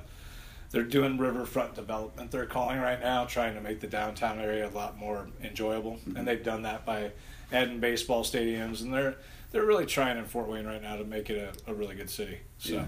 we'll see how it turns out. And Rich, my buddy Rich, he's actually a big part of the community as far as Really? He runs the Fort Wayne Indoor Skate Park, which is a not-for-profit, and then he also works pretty closely with like the mayor and stuff like that, and some ideas that they're trying to get together to improve things as well. So, yeah. All right. Hit him. We're at an Wayne. hour and a half, so we're gonna. Fort fly- Wayne's we're gonna not all fly. bad, bitch. I love Fort Wayne. I love Fort Wayne. Fond memories. Yeah. Some great ones out there. All right. Was there ever a teammate or a competitor of yours that you just wanted to punch in the face? You're like, God, I'd just like to go over and crack this guy one. And if so, do you still feel that way? No, I don't feel like that way about anybody. But All right. no, listen, Move no, on. no, I do. All right, so He doesn't want to disappoint you. no, I've got one, but I don't feel that way about him now. But at this time and point when this story happened, I wanted to punch him in the face heavy. So rode for Park Prix. Kiyomi and I are in Lemoore, California. It was my first time ever racing Lemoore. I didn't make either main. Kiyomi made the open main. I'm sitting there actually with Zach Roebuck, if you remember Zach Roebuck. Yeah. We're watching the races, simply just watching the races. Well, I watched the main go down with Kiyomi in it, and I didn't walk immediately over the trailer. It probably took me like another 5 minutes. They left my ass out there. They left? And Lemoore is in the middle of nowhere. There's not there's not a gas station. There's not a restaurant. There's not a hotel. So these assholes, which I love you guys now, but they took off and they went and had dinner. This is at like 9:30, 10 o'clock at night. They leave, go have dinner, Right. and they come back like 45 minutes and they pick me up. Wow. And I'm fucking steaming. They're like, hey, where were you? And I was like, I was over here a couple minutes later, and I was like, you guys had already left. I was like, where'd you guys go? Oh, we went and had dinner. I was like, you guys are some serious fucking piece of works. Right, And I just fucking let them have it on the ride home. And they're like, well, you want us to take you somewhere? I was like, nope, just take me to the fucking hotel so I can go to fucking sleep. Wow. And I never went for another road trip with them again after that. But God damn Yo-Yo. Left your ass. Yeah, but I love Yo-Yo. We're good buddies. Who else was on then? Was that Eric Group then too? You know, I don't know Same if time? Eric was with us that weekend or not. He probably was. Yeah. I drove up to actual Park Pre's location, and we drove there with the Park Pre truck and trailer. Yeah. Yeah. So it wasn't just Yo-Yo that left me, but Yeah. I don't know who made the call, but one of those guys made the call to leave my Park ass. Pre, what did they make? Because No, I remember you they in were a Park mountain Pre bikes. jersey, Yeah. but I had never ridden up anywhere and be like, oh, That's a Park Break. nice Park Pre, bro. Yeah, I know. No. You're but- like, yeah. Those in you in Vegas, so like, you know. gotta watch out for the Star Washer. I mean, That's about it. hindsight being 2020, I should have stuck. When the Park Pre thing came up, I called DK and told him, "Hey, these guys want to pay me, and they want to pay for these races." Mm-hmm. And they couldn't match what they were doing. But if I'd have waited about another 8 months, that's when they picked up Robbo and they started doing the frames. Mm-hmm. And the reason I had jumped ship is because those frames were supposed to be out right before Worlds that previous year when I was on the team. So Right. it just never happened. Yeah. And I love DK was always great to me. Billy, all those guys over there, and the Park Pre thing came about, and it just seemed like a better opportunity to me at the time. But Well, sticking with DK, yeah, the picture with you in the DK jersey doing the knack is by far the best knack picture that there's ever been. sure, All right? yeah. Yeah, see, you agree. Well, no. I don't agree. No, it's a fact. I don't agree. Moving on. No, but there is. You've got to. You say. I saw your comment in there that you have the best knack ever. Period, hands down. Have you ever seen Joey Cordova do a knack? Or Dan Leinert. Or Dan Leaner's had it down Leaner, too. sorry. Yeah, it's Yeah, all yeah. right. He used to wrap that thing Yeah, around. Dan- Joey or Matt Cordova? It's one of those guys. I can't Matt, remember. yeah, Okay. Matt. That guy Matt. gets them backwards. Mm-hmm. Yeah. But they're a different style than mine. But he's got those things on lock. Yeah. So he might be the new king of the knack-knack. That's all I gotta say. Yeah. Prince. Prince. Maybe. Okay. All right. All right. So he'll take over when I die. Yeah, when you're gone, he can have it. Awesome. All right. He can have it. Oh, So all what, right. Thanks, what do you Prince think of the new knack-knack? If you're talking about Little the side, one, it's like a sidestep. If you're going, It's like a country dance. That's what I was You know, just like gonna, the fucking if you're knack, talking about Scotty, the one where they go 90 degrees and they raise their bike up in front of their chest. They like hide behind it, yeah. Yeah. They're like, peekaboo, I'm behind my bike now. You know, it's Like, that's like your knack-knack is like a heavy metal knack-knack, you know, where it's like, you just want to scream, you know, and the other one is sort of like a country line dance, well, you know. that goes about. I mean, you may not feel that way, but I mean, you know, that's. No, I completely, I do. I mean, I had the picture hanging on my wall for a long time. I stared at it I appreciate many a days. You know? I mean, some of that has to do with like, you know, I don't know. Maybe it's the tight pants that they're wearing these days, or maybe it's the fact that maybe they're, you know, I don't know about you guys, but in Fort Wayne, it's a really popular thing for people to be flooding all the damn time. What are they doing? Like their parents, they're expecting a flood or something. I don't know. I just tried to keep it old school. I only know the one leg thing. I walk around like that all Right. With Yeah, that's the new knack's now. You don't want to get it stuck in the chain, you know what I mean? No. It means something in the hood where I hang out. Oh, right on. Yeah. Yes. In Pittsburgh. Fully strapped or what? Yeah, Well, from now on, the new knack-knack's called a peekaboo. Peekaboo. I Yeah, like it's it. like they just hide behind their frame. That's what it's going to be called from now on? I like No, I'm it. going to call it that. Yeah, I don't All right. care what anyone else does. I Right. like that. All right. Who was faster, Jimmy or Joey Garcia? You didn't race with Joey. I didn't. though. Um, Jimmy was. Yeah, I raced Jimmy. You know- Jimmy's an original badass, though. Well, if you remember those guys, do you remember them back when they rode for High Tech or anything like that? That's so when when they I had the remember gold them frames most. and stuff. Yeah. So Randy Stumpfhauser, actually, they were all from the same area, and they all three had that same very similar style. They sucked out of the gate, but they would come back and they would be right there at the end because they were just track riders. Yeah. I think if Joey really pushed in his racing, he could have been just as fast as his brother, but Yeah, Jimmy was fast. Yeah. Jimmy was fast. He was good. But Joey had the tricks. Yeah. And I think Joey saw the tricks leading him somewhere else, and he said, Yeah. I don't need to race anymore. So Right. I could respect that. But yeah, Jimmy has to win that one. Mm-hmm.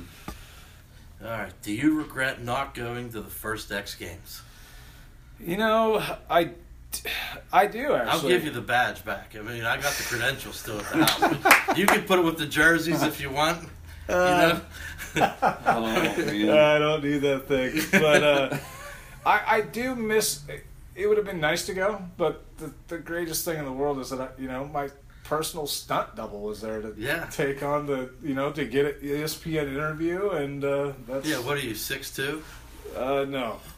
I'm under 6. Well, you look 6'2" to me because I'm like 5'8". So he went to the X Games and he stole my credentials, and got my hotel room, all that stuff, and then they figured it out, gave him an interview on ESPN. And basically they all thought out it of was the necessity to take a shower. Right. I mean, that's how it came about because, I was with guys from Fort Wayne. It was myself, Fort Stu Wayne. Johnson. Always getting it back. And Mike Tagg was living there at the time, and Wilbur, who was from Valparaiso. And we're on this, 2.5 week long trip. And, they're filming all this 1201 footage mostly came from this trip. And we're like 2 weeks in and we're at the X Games. And they're like, oh, Scotty's supposed to be here, but he's not coming. And all the riders have these dorm rooms. I'm like, fuck, I just want a nice bed and a shower. I'm like, yeah, I'm Scott Yoquelet. And, that was it. So they didn't... That's hilarious. Yeah, they were... I think I just turned 16, maybe. So they didn't ask for ID or anything. And, You were already smart enough to know he wasn't going, so there's a... yeah, I mean, those guys knew he wasn't going to be there. Yeah. I broke my foot 6 places 3 weeks before the competition. I was riding sheep, and I think, I blew a hand off the bar over a 10-pack, and I just sat on my foot. And heard some... That was my bones. That was it. Yep. God. All right. He's only got 2 more, I think. Yeah. and you're in the clear. I don't know. I mean, if you even want to tell one, but what's the weirdest Todd Lyons story you got?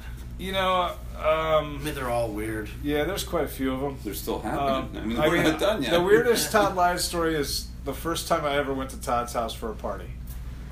When his house, he has an HB. And the only reason it was real weird is I show up over there, and I'm not there more than 5 minutes, and they have the TV on, and all of a sudden it's donkey porn. Like, What? it was like a girl and a donkey, and they I were... knew it. I had a hunch for a long time. And there I was knew a it. shit. I mean, there was a shit ton of people over there. I mean, I don't remember exactly how many, but yeah, that would be the. Yeah, that's That's enough. yeah. I mean, there's definitely better ones out there than that, and that I'm not going any further. That's what's not clearing your mind. It's not leaving your mind. No, It's burned in there. there's plenty of other ones that don't leave me blind. So that guy, but, you know, I'm not gonna go out there. Right. We'll do that. All right, and then the last one. Would you rather fall in the nettles at the ravine or overshoot the first set of the 8-pack? Because I remember riding trails with you, and Scott could jump everything like 4 to 5 miles an hour slower than everybody else. You know, and I remember you saying, "Hey, you know, like I don't need all that much speed to go. You know, I'll just follow you through the section." You know, but when you're a locomotive trails, like you might be hauling ass at the first set, like suck it up a little bit, you know. But I mean, I remember like it was yesterday. You said, "Listen, just take me through at regular speed because I seem to like overshoot everything." And I mean, I remember everyone used to overshoot the first set of the 8-pack, but everyone fell in the nettles too, and they both sucked. Yeah. You know, like no matter what. Yeah. So would you rather have the pain in your wrists and ankles for the 8-pack or the burn of the nettles? I'd take the nettles because I remember overshooting the first in the 8-pack. The It first. was only like 6 feet long, Yeah, I know. like tops. I jumped it almost to the second lip. That second lip was like 20 feet past the landing. Yeah, it was way past. Yeah, and I'm pretty sure you were standing there when I did that, so that's the reason I know you brought that question up. Probably. I watched a lot. And I've been in the nettles many a time, just trying to find a shovel or something like that. You always gotta get in the nettles. You gotta get in the nettles. Have you ever experienced nettles? Yeah. They're like just little prickly, like little plant, and you'll touch them, and they will be irritating, stinging sensation to your skin for 20, 30 minutes. Yeah. And then it kind of goes away, but There's it's no just getting rid of it until you just wait it out. yeah. Brother. What year was it when you won the grants? 92. That was 92. Mm-hmm. That's what I remember. Yeah. Like I remember watching it on, I don't know, ESPN Yeah. or yeah. something. Mm-hmm. You know, and I was like, damn. It's like I remember you crossing the finish line in it, and I'm like, dude, that dude is pumped. And I didn't race at the time. So you're watching the ABA grants? Yeah. Okay. Yeah. I watched the APA Grands, and Scotty, he wins the main, and I'm thinking like, and I had taped it, and I'm watching it, and I'm like, man, this dude is pumped. I'm like, this looks fucking awesome. I would love to have that feeling, Right. you know. And I'm like, man, they're like, this guy is so genuinely excited and happy, and I'm like, I'm gonna race. And it was one of like the main reasons that I went to the track and started racing instead of just riding around, you know, wherever, hitting curbs and little 2-foot dirt jumps and stuff. And No way. Yeah, it was one of the main reasons. And then I raced, and then I hated it. Sure. But as much as I hated it, like I loved that. I'm like, I wish I could have raced Subway Pro and been that good, but I hated it, but I still loved it. Like that was one of the main reasons. Watching you win the Grands that year on television, I'm like, dude, this looks awesome. I'm gonna do this. You know? Yeah. And weren't you telling me a story that was you were right off a broken hand? Like yes. So 3-4 weeks before that, I was riding at the Streby's house, which was in Syracuse, 45 minutes outside of, or about an hour outside of Fort Wayne. Mm-hmm. And I've rode there years, and they have a wall ride there, and I hit the wall ride, and I came off of it, and I never lifted my front wheel off of it, and it was dirt landing, but I just rode into it, and it just flipped me straight over the bars, and I punched the ground and broke both these bones right here, and just kind of let them heal, and I went to the Grands. And was that for Baden Company? Yeah. Yeah. Yeah. Oh yeah. Yeah. And then a VHS, man. That's Man. awesome. Heck yeah. That's awesome. You didn't curse at the Streebies, did you? No, Even not with back the broken then. hand, yeah. Not back Don't then, curse no. at the Streebies. Break No, your other there's- hand if you did. They had Yeah. a set of rules there. No cursing, no drinking, no... I don't even know. There's all Yeah. kind of rules Yeah. on a little board. They're very, strict, especially back in the day as far as overall for their family, Yeah. No shorts or anything like that for the boys, and Uh-huh. no taking their shirts off, and Yeah. no pants for the girls, and they've all kind of Didn't their sister race in a dress? in a dress that was like Yeah. hemmed Yeah. up or something. Yeah, I remember that. And I now don't think it was there they've all necessarily, kind but I of remember. became their own person, and there's Mhm. the Streebies are all still good people. It's really sad they lost their dad this past yeah. year, and Yeah, I went to absolutely. the funeral and everything like that just to show my support for those guys, and went to the house afterwards for the wake, and Yeah. still good people. Oh, They yeah. had that van that they traveled in. Man, yeah, and if you remember the house, like. I only there, I think, one time. So where the wake was at the house. So we physically, we were all we weren't super dressed up, but we had like khakis and Mhm. a dress shirt on, and we trekked it back there through all these weeds to get back to where all the old jumps. I mean, and there's trees now growing out of lips that are that Yeah. big, but yeah, I mean it's I don't know if you ever seen that show when the show where when man I forget what they call it. It's a show about when people leave and what happens to the surrounding streets and everything like that. Life After Man or Life After something. Must be all about Detroit. Yeah, right. Yeah. But it goes and shows after 4 years what things look like, and Yeah. I mean, it was like we just had to go through all the brush, and just we ended up going back there and kind of got a feel for where things used to be. So you couldn't see like the map anymore because it was so overgrown. But it was cool to go back there when we were there. Yeah. Yeah. I saw Nate, I don't know, a couple months ago, whenever they had, whenever I went to the Powers Jam, Oh, really? and he was there, and just, I think, the weekend before, he raced the pump track. Okay, you're thinking of Brian. Oh, I'm sorry, that was Yep, Brian? Brian. Okay. Yep, Brian. Yep. Yeah, which, wow. I mean, Nate's the oldest, isn't he? Yeah, so Brian's the youngest. Yeah, Or not, all right. He's not the youngest, but Yeah. he's the youngest of the boys who really race. Yeah, I got you. Just who was the middle? Adam. Yep. That's Adam it, took some of the that's it. hardest slams I've ever seen. Really? And he would get up, and he would get up, and I'm like, damn, farm boy, you, I can't believe you're walking. Right. Like when they did the long distance jumping thing for the music, when Colin won and all that stuff. Yeah. You ever see the one when Adam drops out of the sky and lands on his feet, yards past his landing ramp, and yeah. No. Oh, it's gnarly. It's gnarly, for Yeah. sure. Yeah, and I just saw one the other day of him at a completely separate long jumping thing, doing the exact same thing on a cruiser, just like he did there. No All the thanks. way to flat, landed on his heels. Oof. Yeah, and then he got back up and he did it and cleared it. Streamers are mental, especially Adam. Yeah, amazing. He had a way of doing tricks when nobody was around, learning things, and then, hey, I've got a new trick. And he would tell you, and he would, don't tell anybody else. And he was serious, and then he'd come bust it out. I mean, there's a series of tricks that I think Adam actually done, but nobody's ever seen. Really? Yeah, just because he was that's Adam. He will lock things in a closet, and he won't let people see it until he's ready to do it. And yeah, I'm sure there's stuff out there that he's done, and people probably have never ever seen it. Wow. Yeah. I did not know that. All right, here you go. Tim Timpy wants to know, do you hate being called double A at the trails? Nah.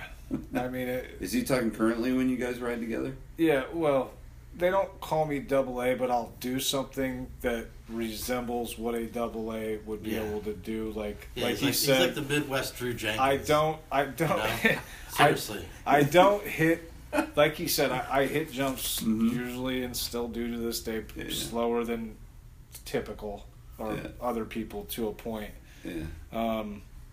But yeah, I'll pull something off and they'll be like, "Man, how did you not die?" And they'll be like, "Oh, he's double A." And it's just unfortunately that and the worst term in the world, which is legend, I deal with regularly. I hate the term legend. Yeah. Everybody at work calls me that, and it's all because of a story I told. And I'm not going to tell the story just because it kind of affects somebody that I don't want to give them the wrong idea. But the word legend comes from a story. I was at a skate park one time. A guy walked in a door. I'm not going to name any names of who it was. And the kid that I was sitting next to, which I barely knew, goes, "God, not that guy again." And I look over and I know the guy and I'm like, "What's wrong with him?" He's like, "The last time he was here, he was telling us how much of a legend he was and all this stuff." And that I told that story to some friends at work, and I therefore became the legend. It never pays to talk to people at work about anything. So I take it. I mean, I will hear that at least 3 or 4 times a week easily, and I just. I'm thinking of who the legend is. It was in Fort Wayne.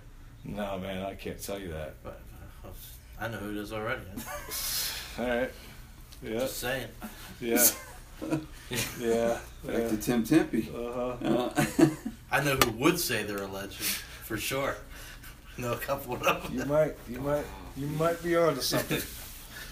What were your thoughts? I said this is still Tim Tempe. What were your thoughts on the Supercross events at Woodward? Game changer or something that needed to have happen, and now it's evolved into good or bad?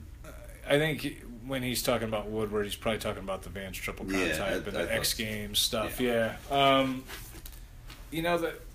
That stuff that they were doing when it was on the side of bunny slopes or mountains to a point. I thought it made things really interesting. It was putting people in check for sure because people were going out there in chest protectors and fully, wearing elbow pads, knee pads. That, I mean, if we didn't do something right, we were definitely going to get hurt on that kind of stuff. This was Magoo's idea, right? Wasn't this his creation? It was. Yeah, I know it was Magoo. I know Hoffman Sports had something to do with it as well. Vans, of course, had a huge thing to do with it. The what it's turned into, it seems to be cool. I wish that there was a little bit more originality in it, due to the fact that none of those 3 tracks resembled one another. They were all unique in their own style. Where you watch any UCI Supercross race, you can almost guarantee that first turn is going to take a left. Yes, you can guarantee that second turn is going to jump over the girl's first turn. Right. You can guarantee that second turn is going to take a right, and the last turn is going to take a left, and it's going to be 2 or 3 big gaps down the second straightaway. It's going to be 2 or 3 jumps down the first, and it's going to be 2 straights of rhythm down the last 2 straights. Right. Yeah. What made BMX awesome for us in the 80s and the 90s was the originality of being able to go to 4 or 5 different tracks in your local area, and every one of them had their unique features. Right. And I just see a lot of that missing. You're exactly right. Left turn, right turn, left turn. I mean, I rarely see like a track that's even just a backwards one where it's a right turn. I correct myself. Zolder is one of the bigger UCI facilities. That is a right-left track. That's so right. I do correct myself. But that's one out of how many? But do a U inside of U. Do a flat sweeping turn where they have to slow down. Right. Why make it where it's a NASCAR drag strip the whole way? I mean, that's what kind of separates.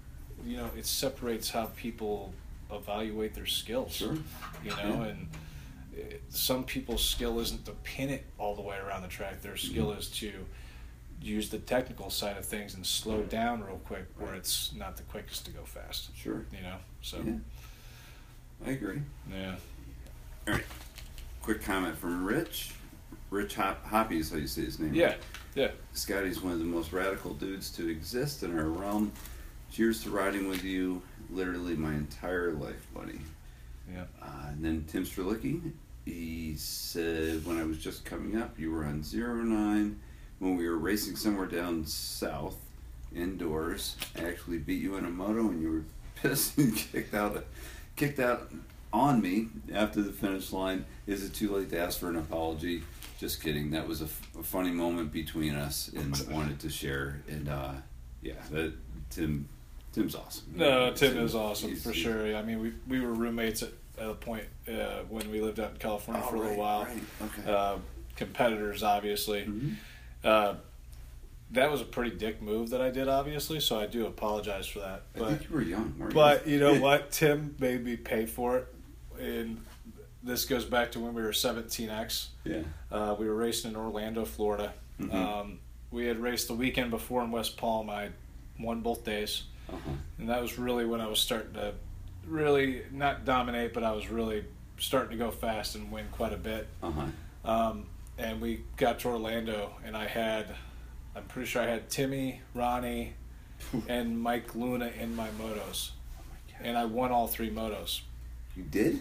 Yeah. Against those 3? Yeah. And then both days, so I won all my motos all weekend, I think. Yeah. Both days, Timmy blew by me down the last straightaway while I was leading in Saturday and Sunday and passed me like I was standing still. Yet he was in your moto and he didn't get out of 6 times, didn't get you once. Yeah, no, he wasn't in my moto only one day. I'm day. sorry. Okay, And sorry, maybe I have it confused, but Timmy. I won. Timmy. I was winning both days to the last corner, and Yeah. Timmy both days shot by me like I was Yeah. standing still.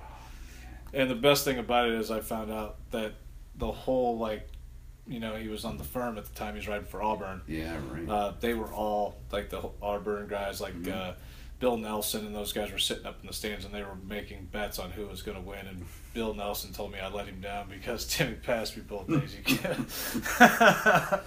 Oh man! Wow. Yeah, so Timmy got me back for that one.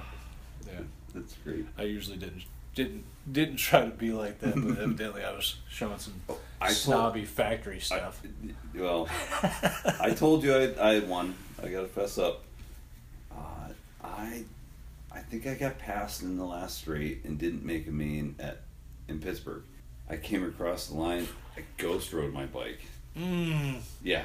Oh man. Talk about the ultimate dick move. Right. And I don't do stuff like that. And I was just so pissed. I let it go. And the worst part is it almost hit one of my best friends from Connecticut, Mark Heckler. Yeah, okay. So yeah, I felt like such an ass. Oh my God, I felt like such an incredible ass. But hey, you know what? If anyone's listening, they're maybe younger and still easily influenced. Maybe we can influence you not to do anything like we're talking about. Yeah, you just can't take those back. You have to, before you respond, you definitely need to take a thought process into things, because that's one of those, just like you ghost riding your bike or me kicking it. It's all sudden. Adrenaline, pissed off. I'm going to do this. And, that was such a stupid maneuver. And then you feel bad about it. Yep. You're embarrassed. And it's just one of those things. Yeah, I'm sitting here in a hotel room. Me too. On a weekend. My wife's actually happy I'm away. Just kidding. All right. So yeah, don't go down that path or you're gonna end up like us. That's right. All right. So another one. This one's a little quicker. Jack Hathaway, I think it says, or Hadaway. Jake Hadaway. Jake Hadaway. Sorry. Yeah. Thank you. He's also under No Footer 4130. Yeah. Ask him about his multiple nicknames that he has received over past years. Love you, buddy. Yeah. Talked about a couple here. Legend. Yeah. Double A. The double A thing definitely. I mean, that's something that that's just something that came along with being a double A, I guess. But some of the ones that are local at the trails. they tell me that I have a cape and that I'm a superhero sometimes, which is entertaining. So I'll play along and Right. You know, Scotty Too Hottie is another one that they have. Yeah. Did Linda Dorsey come up with it? Yeah, maybe. I don't know. It always seemed to come up with girlfriends in the past too, so I don't know. It's just one of those things. I guess it goes with the name Scott. I think. Right. Who knows? Tougher to do that with Isaac. Yeah, you don't have much rhyme with Isaac. That's it. No. All right. Jeremy Ball. Well, Jeremy wanted to know. We already talked about the. Yeah, Jeremy's my travel buddy. He's the one that's taken me back to Posh and Caddy about 4 years ago, and I go up and ride his trails up in Coldwater, Michigan. So real good dude. Yeah. Completely. And a good school teacher as well, right? And coach and bunch of stuff. What are your proud moments on and off the bike? I don't know. I mean, proud moments on and off the bike. I mean, I was proud to. It was a proud moment when I got to teach kids. I mean, I was lucky enough to have some summer camps under my name and stuff like that. Those were always really gratifying. Just being able to. I remember the very first time that we did one. Actually, we started off on the gate. At least my group did. We always did like sections, so we'd have turns and straights and rhythms. And I was working on the gate, and the first kids I got up there was probably 10, 12 in my group. Kid gets up there. All right, let's get up on the gate. He gets up there, and he just starts bawling. And I'm like, what's wrong, man? And he's like, I've never, ever done this before. And I was like, all right, man, it's no big deal. I was like, we're going to help you. We're going to make this happen. And within 30 seconds, I said, feel how you push on this side of the handlebar, you do this, and you feel how you push on this side of the handlebar, it does that. He's like, yeah. I was like, push on him and feel how it feels and try to keep your balance. He was balancing within 30 seconds after that. Smile on his face. Those kind of things are super, super gratifying. Racing wise, I mean, being lucky enough when I was 17 to really have a breakout year where I was always top 5, top 10 in the nation, but in 92 I was able to get I won the ABA and ML Grands. I also won the Gold Cup. I was leading the race of champions and crashed. Ended up second in the MBL, and by everybody placing perfectly, got national age group number 1 in the ABA with only racing 8 nationals. Right. Which was cool. Legend stuff. No, just that was one kid. That was my man. This is why they call him Double A, because that's he's sitting in a hotel room. Everyone else is drinking at the bar, and he has a gallon of water and another thing of water. Hydration is key. Hey, my beer is waiting in my room, and it wasn't happening before this. Right. It could have been trouble. Yeah, it could have been trouble. You got a beer?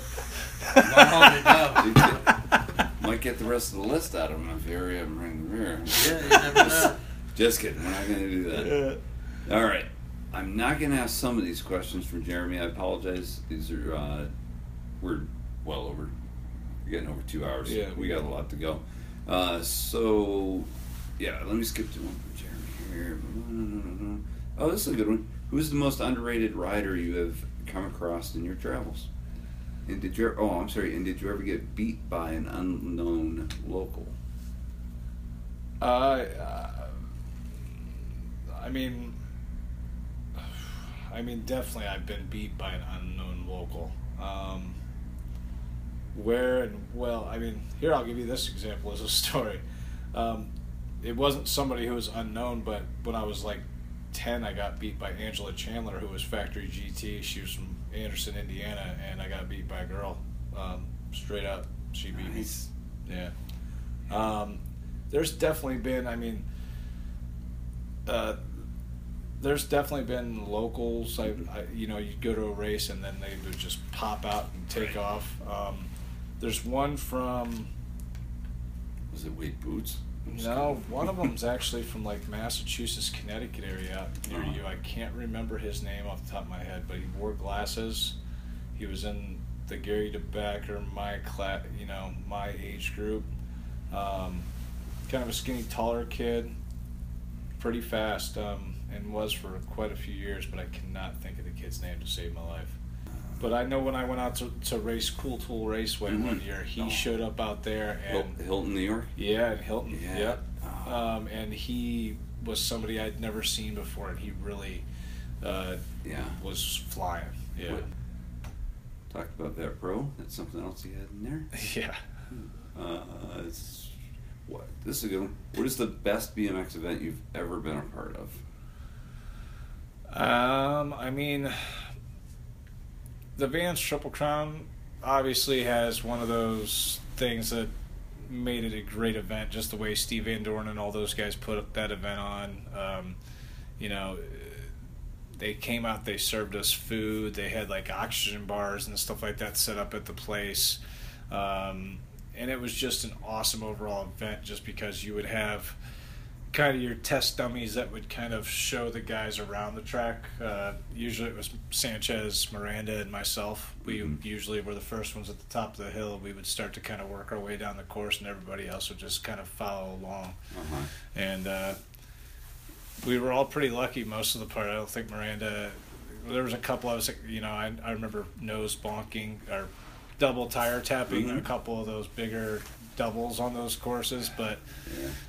coming out of it, putting the bars back and going back up and hitting it and showing everybody else how to do it correctly before, just that was a cool one. The TRA events that Michael Genicore and those guys have been, I don't know how many he's done. I think that was just the one. I was invited to that, luckily enough, a couple of years back, but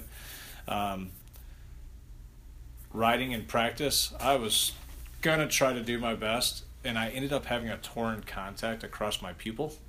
So I was hitting jumps, and I'd go blind before I hit the lips. So I couldn't practice that day. And then it rained Saturday, and it was probably 40 degrees on Sunday, and it was 25-mile-per-hour side winds. And so I didn't ride. Right. I don't know if I'd ever hit the big jump at the bottom, to be honest with you, because it was like 10 feet tall. And I just don't hit 10-foot-tall jumps anymore. But... I was willing to give it my best shot, but that was the way they did that event was super cool, because it was like a dual slalom type format. Or they didn't do a dual slalom, but it was just a 2-man heat, on each one of the events. That was a really cool event. Yeah. Well, speaking of Miranda, were you ever in a race with him when he 360 to jump in the middle of it, or like with Lions when it flip a jump? Yeah. You're like, like, fuck off, seriously, Robbie, I've been in Todd Lyons' motos when he does that kind of stuff, yeah. Because Miranda would 360 the pro jump at South Park every once in a while, and I'd be like... In a moto? I've seen him do it in a moto, yeah. I've seen him wreck and then do it. Robbie's built like a Sherman tank, though. I know, he's an animal. Yes. Yeah. I mean, he would go the freaking mega ramp on a cop bike. Yeah, he would go all in on everything he did. He rode came to Death Valley, and I remember he was like one of the 10 people that rode him. I'm like, oh, he jumped that? Yeah, I'm like, he's going all in. He was an animal, but he. Oh my God, I had no idea he rode there. Yeah, he was an animal. Sure, he still is. Yeah. A lot of respect for that guy. Yeah, for sure. Robbie. When he moved to California, actually, he lived in my living room for the first, I think it was 4 to 6 weeks. Oh, yeah. I had a lot of people come out and stay with me for a couple weeks until they kind of got settled and stuff like that throughout the time. Yeah. It seems like everyone starts that way. Yeah. I mean, out there, it seems. The Odyssey with, like, you and Bar Spinner, completely opposite ends of the BMX world. And you guys were teammates. Yeah. We had a good time. All right, here's one we could debate all night long. I'm still going to ask it, though.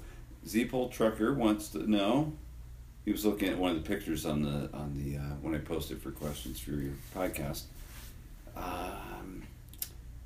The first picture. He said, "Do you consider it a Leary or a turn down?" I'm hoping he says Leary. In my opinion, it's a turn down. Mm-hmm. Only because the Leary doesn't. Harry Leary's tricks were awesome, but Mhm. the Leary, he does have his knees bent in a Leary, where a turn down you straighten your legs. Right.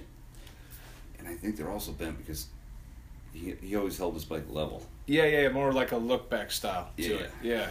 Yeah. And I can do, like over hips, I can do look back as well, Mhm. but it's a Leary if you keep your knees bent. I mean, it's not if you Right. know, I don't know, that's my opinion. Yeah. Definitely. Give a little shout out to Tom Johnson, an old friend of mine. Let's go with. All right, we gotta go. I'm gonna pick one, Tom, because we're running out of time here. But he wants to know We've talked a lot about good things. What's your worst memory in BMX? Oh man, I don't know, man. Hopefully, you have none. Yeah, I mean, I don't have. I mean, the bad memories that I've had in BMX, honestly, would probably be the couple times that I've really, really smacked my head. You've had a few. I've had two. Two? Two in the past. They happened in 06 and 09. Really? Yeah, and that's where I kind of, at that point, I was doing threes and always did tricks and stuff like that. 06, 09, I really backed up. You know, Mhm. 06, reality Yeah. check happened. Right. 09 happened again. And Mhm. it wasn't that I was doing stuff that was crazy. It was simple stuff that just went wrong. And so I think a little bit more before I do things. I'll still do tricks, but I just don't do them as I guess occasionally as I do. Like I last year, I think literally out of the whole year, I maybe did 2 turn downs and I didn't do 1 tuck no hander, and that's probably the first year I've ever went without doing a tuck no hander. You know, but this last year was a little bit of a different year for me than in my life, just personally, and that's just one of those things you got to live with. So Sure. yeah. Let's see. As we all get older, we all think a little more risk versus reward. That type of thing we always talk about. Yeah. Actually, I'm going to take one of this guy's El Capitan Pope. Oh yeah, such a good dude. Yeah. Yeah. I'm going to skip the first one. Sorry. How many times did the knack get away from you? Thanks, man. 1 time. Yeah. That's And that couldn't have been good. That was the last time I ever did one. Yeah. That extended. Yeah, I was actually riding with Marvin Lauderly. Do you know Marvin? I know the name, but Like Marvin Guts. He came up with Marvin Guts and wrote for S&M back in the day. But he had these small trails and I can't remember what the name of the trails were, but jump wasn't that big, and I just went up and I racked it into a knack, and I just stuck. And I went. This was within a year after I moved to California, and I went straight to my forehead and hit my head, and I don't remember driving back to my apartment in California. So. Wow. Yeah, I might have taken a couple shots to the head. Yeah. Wow. I had a simple X up 1-footer go backwards on me. Like it started to turn into a knack. Sure. And I'm like, why is my right foot pushing the back end around? And it was just the way it was a weird kicker lip. Sure. And I ate shit. I ended up just flipping over the bike. In fact, that's how I dislocated my thumb. It won't. And that's where me not doing like the tuck no handers and the turn downs. Like I've had turn downs I went into and my feet just blew up the pedals in the middle of the turn down. That's scary, you know. That's gotta be. And just I'm 43 years old. I don't have to go. I like to just go out and flow, do a tabletop, and try to make things at least look smooth. Hopefully, that's my goal. He does way more than that, FYI. Yeah. Oh, I believe it. Thanks, man. Because what you get in your mind, it's hard to let it go. For sure. We always talk about our bag of tricks and how each year one comes out and gets thrown away, or seeps through a hole in the bag. Right. It goes away, but there's. I just heard him say, I don't do many tricks, but I'm here to tell you he still does plenty of tricks. Yeah, there's. I'm sure he does. I do. You get him in the right. I mean, at the right. Now I jump. trails I'll jump a 10-foot double and I'll nose bonk the top of the landing, and just bounce off of it. And I do. just for fun. Just to get people's heart rate going. Yeah, I'll right. yeah, you know. There are a lot of comments on that knack. I'm just going to read this one. Kevin Carroll, KC Interior Services. Oh, that knack is stretched to the point of where it has become a look back. Sorry, that was a question. Has it gone to the point of becoming a look back? I mean, I don't see that. no. I mean, I know what he's saying, but it's definitely.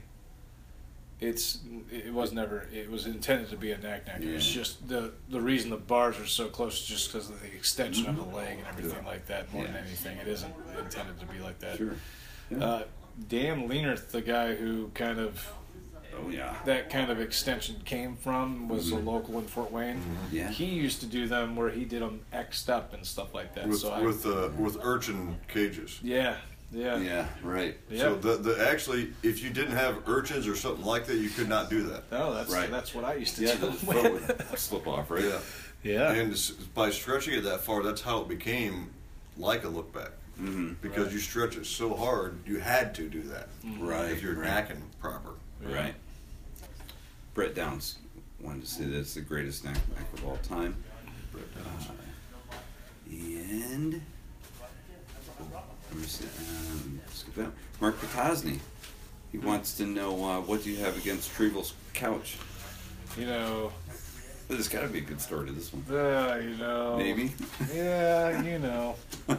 Well, when I went to Caddy and Posh in 2014. We left. I drove up to Jeremy's house in Michigan, and we went to Potosny's house in Pittsburgh, and we stayed there. And then we went out to Caddy Woods. Got there in the afternoon. Met up with Matt Trevel. Real nice guy. I don't know if you ever had a chance to meet him. I might have. Yeah, real good guy. Yeah. He was one of the first. He's a pretty big dude, and he rides a 22 out there all the time. Oh, does he? Okay. Yeah. All right, thanks, man. Probably haven't been to a lot of jams there, but anyway. Yeah, real nice guy though. He owns. You might know him actually. He owns Metal. What the heck is the name? Axelrod Printing. Oh yeah. You did Axel the Radical. benefit shirts for. Gosh, maybe even done the one for Ray's. Maybe. It's very possible. Yeah, he does really good screen printing and stuff like that. And he does them for the trails too, right? Yeah, absolutely. For both. Okay. So we ended up staying with him, and just one thing led to another, and this couch ended up outside. That's funny. We had a little too much fun. Wow. Mainly me. Yeah, right. That's where your the bar spinner came out in you. Oh God. All right. Mr. Halfordy. That's the username? Yeah. I know Eric. Yeah. Yeah? All right, good. Mm-hmm. I'm Yep. glad you, because some of these names throw me for a loop. But anyway, he's got good questions. How high can you bunny hop? Number one. I mean, Yeah. nowadays, I feel pretty good if I can bunny hop like up a 2-foot ledge. I think I can bunny hop maybe up to 30 inches. Uh-huh. But I mean, when I was younger, I could bunny hop 40, right around 40. Really? Yeah. That's I good mean, enough they there. used to do bunny hop contests back in the day. And Yeah. I'd get 38, 40, somewhere in there. Sure. Yeah. Yeah. Oh, these other ones I can't ask. They'll go down a hole. From him, Yeah. from Eric still. Yeah. Dan, this kid just came on this past year. Dan Gangola from Yeah, Trails. real good dude. Yeah, I think he's supposed to be here. They actually are here. Mm-hmm. They told me they were going to be here at 9:00 tonight. Okay. They're probably all hanging out actually Yeah. with Rich and those guys. Yeah, looking forward to meeting him. He's really. They've got an awesome thing pushing going on hard. down at their trails. I've been down there one time and got to ride. Sounds like it's on family campground property. And it's on the campground property, and it's so tucked away in the back. Unless you went down to the dead end that it's at, you wouldn't even know it's down there. Yes. Yeah. Probably fairly safe. Yep. Yep. To have there, or it should last anyway. Yeah. But he wanted to know, how does it feel to be riding for, and we should get into this now, riding for the DWA team and future BMX plans he also asked too. So Why don't we? You want to finish on the interview part about the DWA sponsorship? Call them sponsorships, but helping each other out. I think. Yeah, Nice definitely. You Absolutely. help him. He helps you. But shed a little light on that one. Yeah, it's a funny story actually. We went. The Louisville Caverns have been down south, for a few years now, and I guess now they're not going to be the same as they were once before, from what I understand. But They are coming back though, or no? they are. I heard it's coming back in a very tamed roller form. Did too many injuries there or something? I don't know. I don't know the full scope. Wasn't that hard? But somebody said that somebody broke a neck down there or something like that and is paralyzed. But I've also heard other rumors of why they're doing it. Yeah. So it's really hard to tell what the truth is.